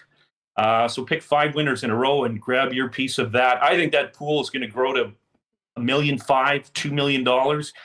It's just going to be huge. It could be one of the biggest bets we've ever had here at Assiniboia Downs. It sets itself up for, just a great, exciting closing day and with just an extraordinary amount of money that could be won. Well, it doesn't get much better than that. Darren Dunn's the CEO of Assiniboia Downs, getting us up to speed on everything happening on the final 2 days of live racing. That being said, Double D, we'll finish up. Someone's going to be very rich at the end of tomorrow's live racing program. You and your great staff never stop working, but to listen on what happens after the final day of live racing at the track, because certainly it doesn't go dark. There's lots to do and lots of things happening for fans, especially for some of the big events of international horse racing that'll be coming on later on this year. Yeah, that's exactly right, Hustler. We are open year-round. Of course, 140 VLTs, wagering morning, noon, and night from about 11 in the morning till about midnight at night. We'll start with the East Coast tracks. You get your New York, Florida tracks, and then we'll go right across the country, and we finish up on the West Coast, even go down under with our friends in Australia. So lots of wagering via satellite, wager in real-time live on big screens at Assiniboia Downs. And then, as you mentioned, there's huge international races coming up, and the biggest that comes top of mind is Breeders' Cup. Breeders' Cup World Thoroughbred Championships. It's our version of the Super Bowl, Stanley Cup playoffs, etc. And that'll go from Keeneland in Kentucky this year. Some epic horses, the best in the world. They fly in from all over. Race for about $30 million over the course of 2 days. And again, there's no better place to watch and wager than at Assiniboia Downs Live, or certainly on your HPI Horse Player Interactive account. Other than that, facility rentals, weddings, socials, Christmas parties, all of that, not sports related, but everything out of that goes right back into this sport. And that's what we're mandated to do. We love to do that, pump a lot of tax dollars in Manitoba. So we'll be working hard all winter. We're well underway for planning for 2023, have a schedule out, a signed contract with our horse people, and we'll be recruiting very, very hard for jockeys, trainers, horses over the winter, and look to reopen with a big smile, restriction-free again in 2023, God willing, and we'll look to continue the trend that we've been on, which has been very, very strong. Well, I'm going to try to continue the trend that I've been on, and that is maintaining my lead over Michael Remus in our year-long pick competition. Remo took last year. I am close to evening it up, and then hopefully we'll go at it again next year doing the same thing for who can get the second victory of it all. It's been so much fun working with you guys, Darren, and good luck on the final couple days. I'm going to try and get out there and be part of, maybe get a little piece of that pick 5 on the final day, no? I love it. You're very welcome. Park for free, walk in for free, and enjoy the last 2 days of live racing. 7:30 tonight and tomorrow night, and that'll do it, and hope to see folks out. Thanks. Appreciate Darren, the support. congratulations on a great season is all, and thank you. All right, great stuff with Darren Dunn. And I know some people thinking about heading out tomorrow. Well, tomorrow will be a great night. Whether you're there live or betting like we do often on hpibet.com, be a great way with a lot of money heading out. And that could be 1.5 up to $2 million with the success they've had with the Signal, taking it all around. Just quickly, I guess, finishing up with Darren, let's get to our picks for tonight's live racing schedule. I did do a side bet on that super high 5 with a number of horses for race number 7. But for the purposes of our contest, race number 1, I love the Wit horses. We're going with Get Wit Gone. Race number 2, I believe it's another Wit horse. It is Wit's Queso. I'm on that to win. Race number 3, we have horse number 3, Club Champ. And race number 4, throwing down on number 8, Viral. And my final pick, we're just going winners tonight. Race number 5, it is Wits Coco. Predictable shots by me, but this is only 2 more chances to bet on my favorite Wit horses. So that's where I'm going tonight. What do you got, Reem? I won one yesterday. Who was my guy? House Limit, which I said that I had always wanted to bet and never did, and finally pulled the trigger, and House Limit won. So I did okay. Nicely done. Yesterday. Let me see. Race 5, I've got a 5-6 Quinella Wits Coco with my guy Drizzy, big favorite here. Race 6, I'm doing a triactor box. 1-2-5 Wit America. Oh man, and Wit's Showtime. But if you can put 2 Wit horses together, gotta do it. Whoa. Yeah, I never got to that race. You blew your load all over that. You blew your load early and didn't make it down that far. Race 7, I got 3-9. Henry's in Control and 9 Guaranteed Delivery. There you go. And the other one, race 3, I'm doing another Quinella here, 3-5, Club Champ and Midnight Salute. Nicely done. HPIBet.com if you want to bet on Assiniboia Downs as well as tracks all around the world. And as Darren mentioned, still lots going on in the world of horse racing. And you can watch on it, bet it out at the track, play VLTs, eat some great food. But tomorrow, one more time after tonight's card of live racing. All right. We've got some tickets to give away. We'll get to the cool bet lines maybe while we fill this up. But Remo, I believe by my calculations, and thanks again to Mike Olha, to Mike Lay, and to our friends at Canadian Club. I think we've got 4 pairs of seats for this preseason game tonight. So what we're going to do, gang, is open it up. If you haven't done this before, 2 things you need to do. Hit the red subscribe button and be subscribed to the YouTube channel, and then put in exclamation mark tickets into the chat. So I'll let you know as soon as it's live. Remo, if you want to fire that up right now. Here we go. It's open right now. So all you need to do, folks, is put !tickets. We'll give you a couple minutes to put that in. And as I say, we're not just going to spin once. We're going to spin 4 times and send 4 of our loyal YouTube viewers to the game tonight. And as soon as we've got the winners, you're going to send us an email letting us know where you want the tickets to send to, and I will send them out right after the program. Remo, while we're here discussing this, I had a little tease that Saturday night is a big night here in Winnipeg, and far from a normal preseason game. It is the Dale Hawerchuk statue commemoration, and everyone in attendance for the game on Saturday night is going to receive a commemorative Dale Hawerchuk statue unveiling coin. This is the way the piece looks. Comes like this in a nice little package. And let's pull it out. This is the promo item for Saturday. Shout out to the Jets for sending this over so we could show it off. There is the whoa. Dale Hold it Hawerchuk. down a bit. Oh yeah. Down? Are you seeing that? Yeah, center Nice. that bad boy. Ooh, it's the Heritage logo one side, the other side, the 10 Jets Hall of Fame logo, the shield. Does it have any writing on that? Oh man, what a beautiful coin. It says Dale Hawerchuk statue unveiled October 1, 2022. And then, as I said, right there, Dale Hawerchuk, Winnipeg Jets. Look at that. Send me pictures so we can post it on our Instagram. I will. And these are like a real heavy, solid coin. Yeah, good weight. Would make very, very good weight to it. That's key. They did this first class, much like the statue will be. Here's just a little information while we tell you. Again, !tickets in the chat if you want to go to the game tonight.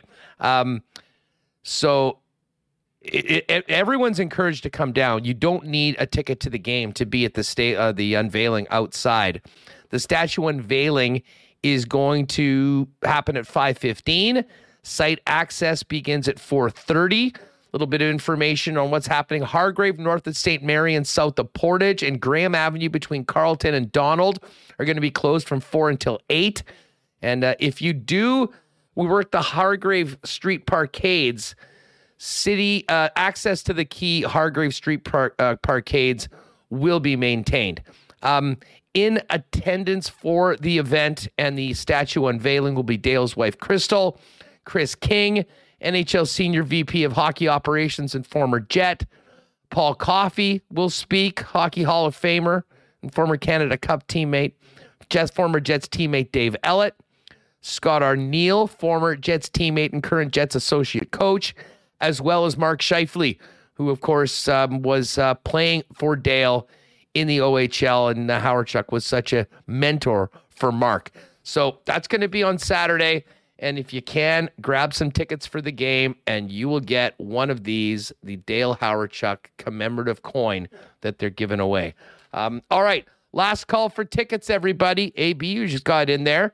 Anybody else want to go? We've got a bunch. Corey May, is Mitzi's still open? Damn right, Mitzi's is still open. This is the best. So here we go. We've got everyone in that wants tickets for tonight's game. And again, only put this in if you're able to go, people. Like, that's the one thing. It's great that we want to fill these seats. We got some nice donations from some folks that can't make the game. So hopefully everyone has just entered if they are able to go. That being said, we're going to spin the wheel in just a moment. Remo, you want to close that up? Should I close it? Sure. I was going to touch on a couple other things if we need to before we get to the cool belt line. Okay, last call for tickets. Okay, this is the last call. Did you see this press release going around? I see a bunch of media people talking about it. The most handsome NHL head coach. Total rankings. Fake news. They Jay Woodcroft? They put it into some app and gave everyone like a score. I guess the computer measures your face. Yep. Rick Bowness, number 6 most handsome coach in the NHL. So Rick Bowness should be higher. He should be ahead of Jay Woodcroft. He should be ahead of Daryl Sutter. He should be ahead of Derek Lalonde. John Hines, I guess. Maurice, he's man. Rod Brindamore should be higher. Dallas than 10. Aikens is only tied for 7th. Yeah, Dallas Aikens should be way higher. I agree. He's a hunk. Who else do we have? Torts is into the top 10. Who's the poor sucker that's like last in the league? I was surprised. Peter Laviolette. I don't know. I thought he's the disrespect on Lav. Jeez, that's a tough look. John Cooper. He should be higher than 27. I don't know. Maybe they didn't like his cryptic quote from the Stanley Cup final. They weren't a fan of that. Phyllis, Coach Bonus looks like he's 50. No kidding. Jay Miller, Bonus is hot AF. And then, our guy getting a lot of love in the chat. Yeah, I don't know about that and how they did it. That being said, I mean, you couldn't have this conversation about women, so we probably shouldn't be doing it about the men either. We shouldn't be shaming Peter Laviolette for being the least handsome NHL coach on I've the seen program. them do this with baseball managers, because you got some really handsome managers. Like Tony La Russa. No, he's not up there. Not up there. For me, I think Mike Matheny was on there for a while, or Brad Osmus. But this is most handsome NHL coaches. So if anyone wants to weigh in, maybe this should have been our Daryl Sutter at number 2. I mean, the fact that Calgary and Edmonton are 1-2, there's something up with this. And I agree. And to be honest, and again, this is not to slam anybody, but I would have expected that Jay Woodcroft would be closer to 32 than 1. Never mind, actually 1. But there's your bizarre press release in advance of NHL season segment today on the show. Yeah. All right, let's get these. Let's get this wheel of winners going, because we got to spin it a few times and send some of you out to the game tonight. And as I said, I think I'll have a full report tonight or tomorrow on everything happening around, some of the things for ticket and season ticket holders. Still figuring out how the discount card's working this year and what the pregame specials are. I do believe they're doing beers up until the end of warm-up for $6, but we'll confirm all of that. And then again, Saturday, if you are able to, get down for the statue unveiling, and if you can, get into the building, and you'll get one of these sweet Dale Hawerchuk commemorative coins that I think will be a great, great memory of one of the all-time greats of Winnipeg Jets hockey. All right, the raffle's closed while Remus gets this set up. Not a busy night tonight, but let's get to the National Hockey League. And as we mentioned, there's no preseason odds tonight. They're probably smart. I think some of these games will be a complete mismatch. But the Blue Jays are back at it. Thrilling walk-off win last night against the New York Yankees. And tonight, they are a very slight home underdog. -101 for the Blue Jays. Yankees -111 as the Jays look to officially lock down their spot in the playoffs. Tampa Bay Rays +130 underdogs in Cleveland. Another game of importance in the wild card race. And as far as football goes, we'll be getting to the CFL lines tomorrow on the Lock Shop. But NFL lines are out. And Thursday night's game, Dolphins and Bengals, still waiting to hear officially what the stat of Tua is, although considering he played the second half against the Bills, you'd think he'd play, whether that is smart or not. Dolphins are now 4-point underdogs on the road against the Bengals for the Thursday nighter, and the Vikings 2.5-point favorites in London. Early game, Vikes fans, on Sunday. Make sure you put that in your calendar and wake up and don't get ready to watch the pregame show and catch the last 5 minutes of the game being overseas. Coolbet, great partner of ours. Use the promo code WST if you haven't played there before. Get you a 100% bonus up to $200 on your first deposit. Made a lot of people some money on the Lock Shop last week. We'll be doing it again tomorrow. CFL picks, Thursday nighter picks on Thursday, and then on Friday, our best bets of the week. Went 7-1 between Dusty and myself last week. Got a nice little parlay for the picks as well, so hopefully we can keep that going into week 4 of the National Hockey League. All right, everyone. Thank you for hanging out with us till the end of the program, and I wish you all luck to get out for some tickets. Again, thanks to Mike Lay, Mike Olha, and of course, James and the gang over at Canadian Club for the tickets that we can get some of you out to the game tonight for the first look at the Winnipeg Jets with the top line intact. Scheifele, Ehlers, and Connor tonight. Remo, we ready to spin? We're ready to spin. All right. So again, we've got 4 of these. Spin the wheel. We've got 4 of these. Here we go. All right. Can we? Or no? Here we Other are. hand, yeah. Oh, it's cut off there. Oh yeah. Sorry. Okay, we can go spin it. There we go. All right, we spin it the first time. Who's our first winner? I'll put you more beside it so you can touch it. Hold on. First winner is Bridget. Lucky. Bardot, congratulations. And again, I've got we got some lower bowl seats for you, Bridget. I think I've got a pair of upper bowls and I think 3 in the lower. I'll basically just give out what I think the best seats are as we go in order. Bridget, send us an email, winnipegsportstalk@gmail.com, and I will send you the tickets after the show. All right, so Bardot is first. Remo, who's winning the second pair of tickets right now? Okay, we need it. Let's go up. Right. And Bridget, if it goes on her again, we're not going to give it to her. I'm just not going to go and take her name we're out. not taking you out. If it's a repeat winner, we spin again. All right, winner number 2 for a pair for tonight. Jet sends. Love the wheel of winners.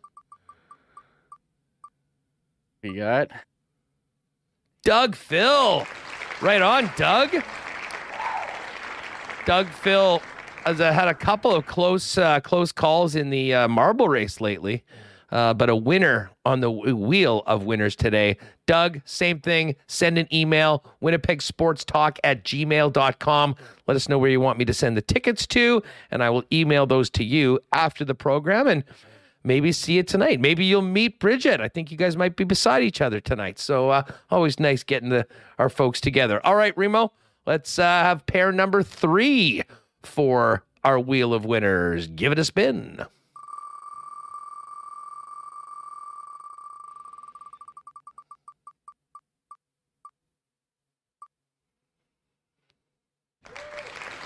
Dino Apostolopoulos. Dino, congratulations. Dino Apostolopoulos. Dino, email us, winnipegsportstalk@gmail.com, and we'll make sure we get you those tickets sent out, and hopefully see you tonight. All right, we got one more pair to go. Remus, fire it up and fire away with one more spin.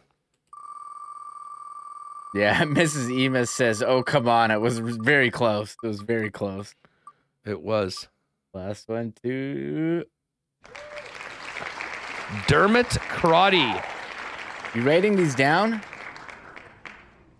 I'm writing them all down. So we got Bardot, that's Bridget. We've got Doug Phil. We've got Dino Apostolopoulos. And we've got Dermot Crotty. And hold on a second. Let me just make sure. I'm going to sign in because we may actually have, I think I might actually have my own seats. Did you give away your own by accident? I didn't, but I might because my lower bowl as well. Okay, awesome. I'm going to accept those. Thank you very much. Those are good to go. Okay, so my tickets for tonight's game. By the way, folks, you in your Ticketmaster app there? Yes, that's exactly what I'm in. You know right your now. password? Pardon me? You remember your password? I forget my password every time. And so I just go forgot password and it emails you, and then you go to reset it and it's like, oh, that was already your password. You can't make it. Yeah. Well, why didn't it work the first time? Like, No let me make my password what I want to make it. You don't tell me that I can't use the same password again. It always bothers me. All right. Okay, guess what? We've got good news for everyone that was a close call. We're going to do one more pair because I will give out my seats for this game because I'm going to be sitting in the lower bowl in my other seats. So, Remo, do we still have it there? Can you spin it one more time? Oh, yeah, we got it. Here we go. All right. One more spin of the wheel for tonight's game, folks. Let her rip.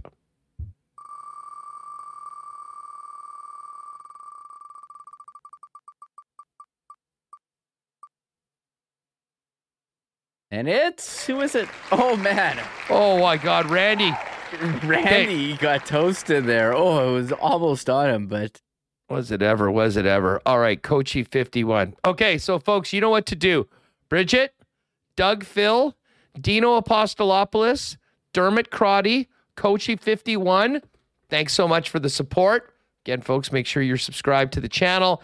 And you folks, send us an email right now if you can.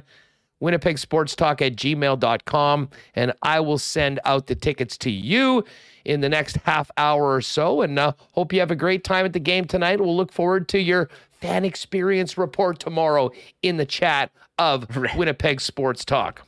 Randy D in chat just writes LOL. Like, it's literally like half on Randy, and then I guess half the other 75% on Coachy 51. That was what can I say? That's close tough. Calls. Yeah, Mrs. Emis got worked right at the end. Yeah. I think MC Stormy was a very close to winner, but and who knows? We might have some more seats for a couple of the other preseason games if folks aren't able to use them. We always love to get them out to listeners and supporters of Winnipeg Sports Talk. All right, well, listen, I got to send some tickets out, obviously, and get down to this game. Great show today. Thanks to everyone that popped on. Folks, if you have the opportunity, you got a Jet fan in your life that doesn't know about us, let them know where they can find the show each and every day, and just show them how to subscribe on the YouTube channel and on their favorite podcast platform. I'll be at the game tonight. If you see me, say hi, and we'll look forward to breaking it down tomorrow on the show. Murat has some real interesting stuff at The Athletic right now, including a fantasy preview that I'm looking forward to talking about. So we'll have Murat on the program tomorrow, and plenty of reaction from tonight's game. We'll hear from some of the Winnipeg Jets, Coach Rick Bowness, and more on tomorrow's program. That's going to do it for us. Congrats to our winners. Have a great time at the game tonight. And folks, we'll catch you tomorrow, 1 p.m. right here on Winnipeg Sports Talk. Have a great night. Oh, my God. Oh! Shut it down. Let's go home. Thanks for tuning in to Winnipeg Sports Talk Daily. Make sure to subscribe on YouTube and your favorite podcast feed at winnipegsportstalk.com.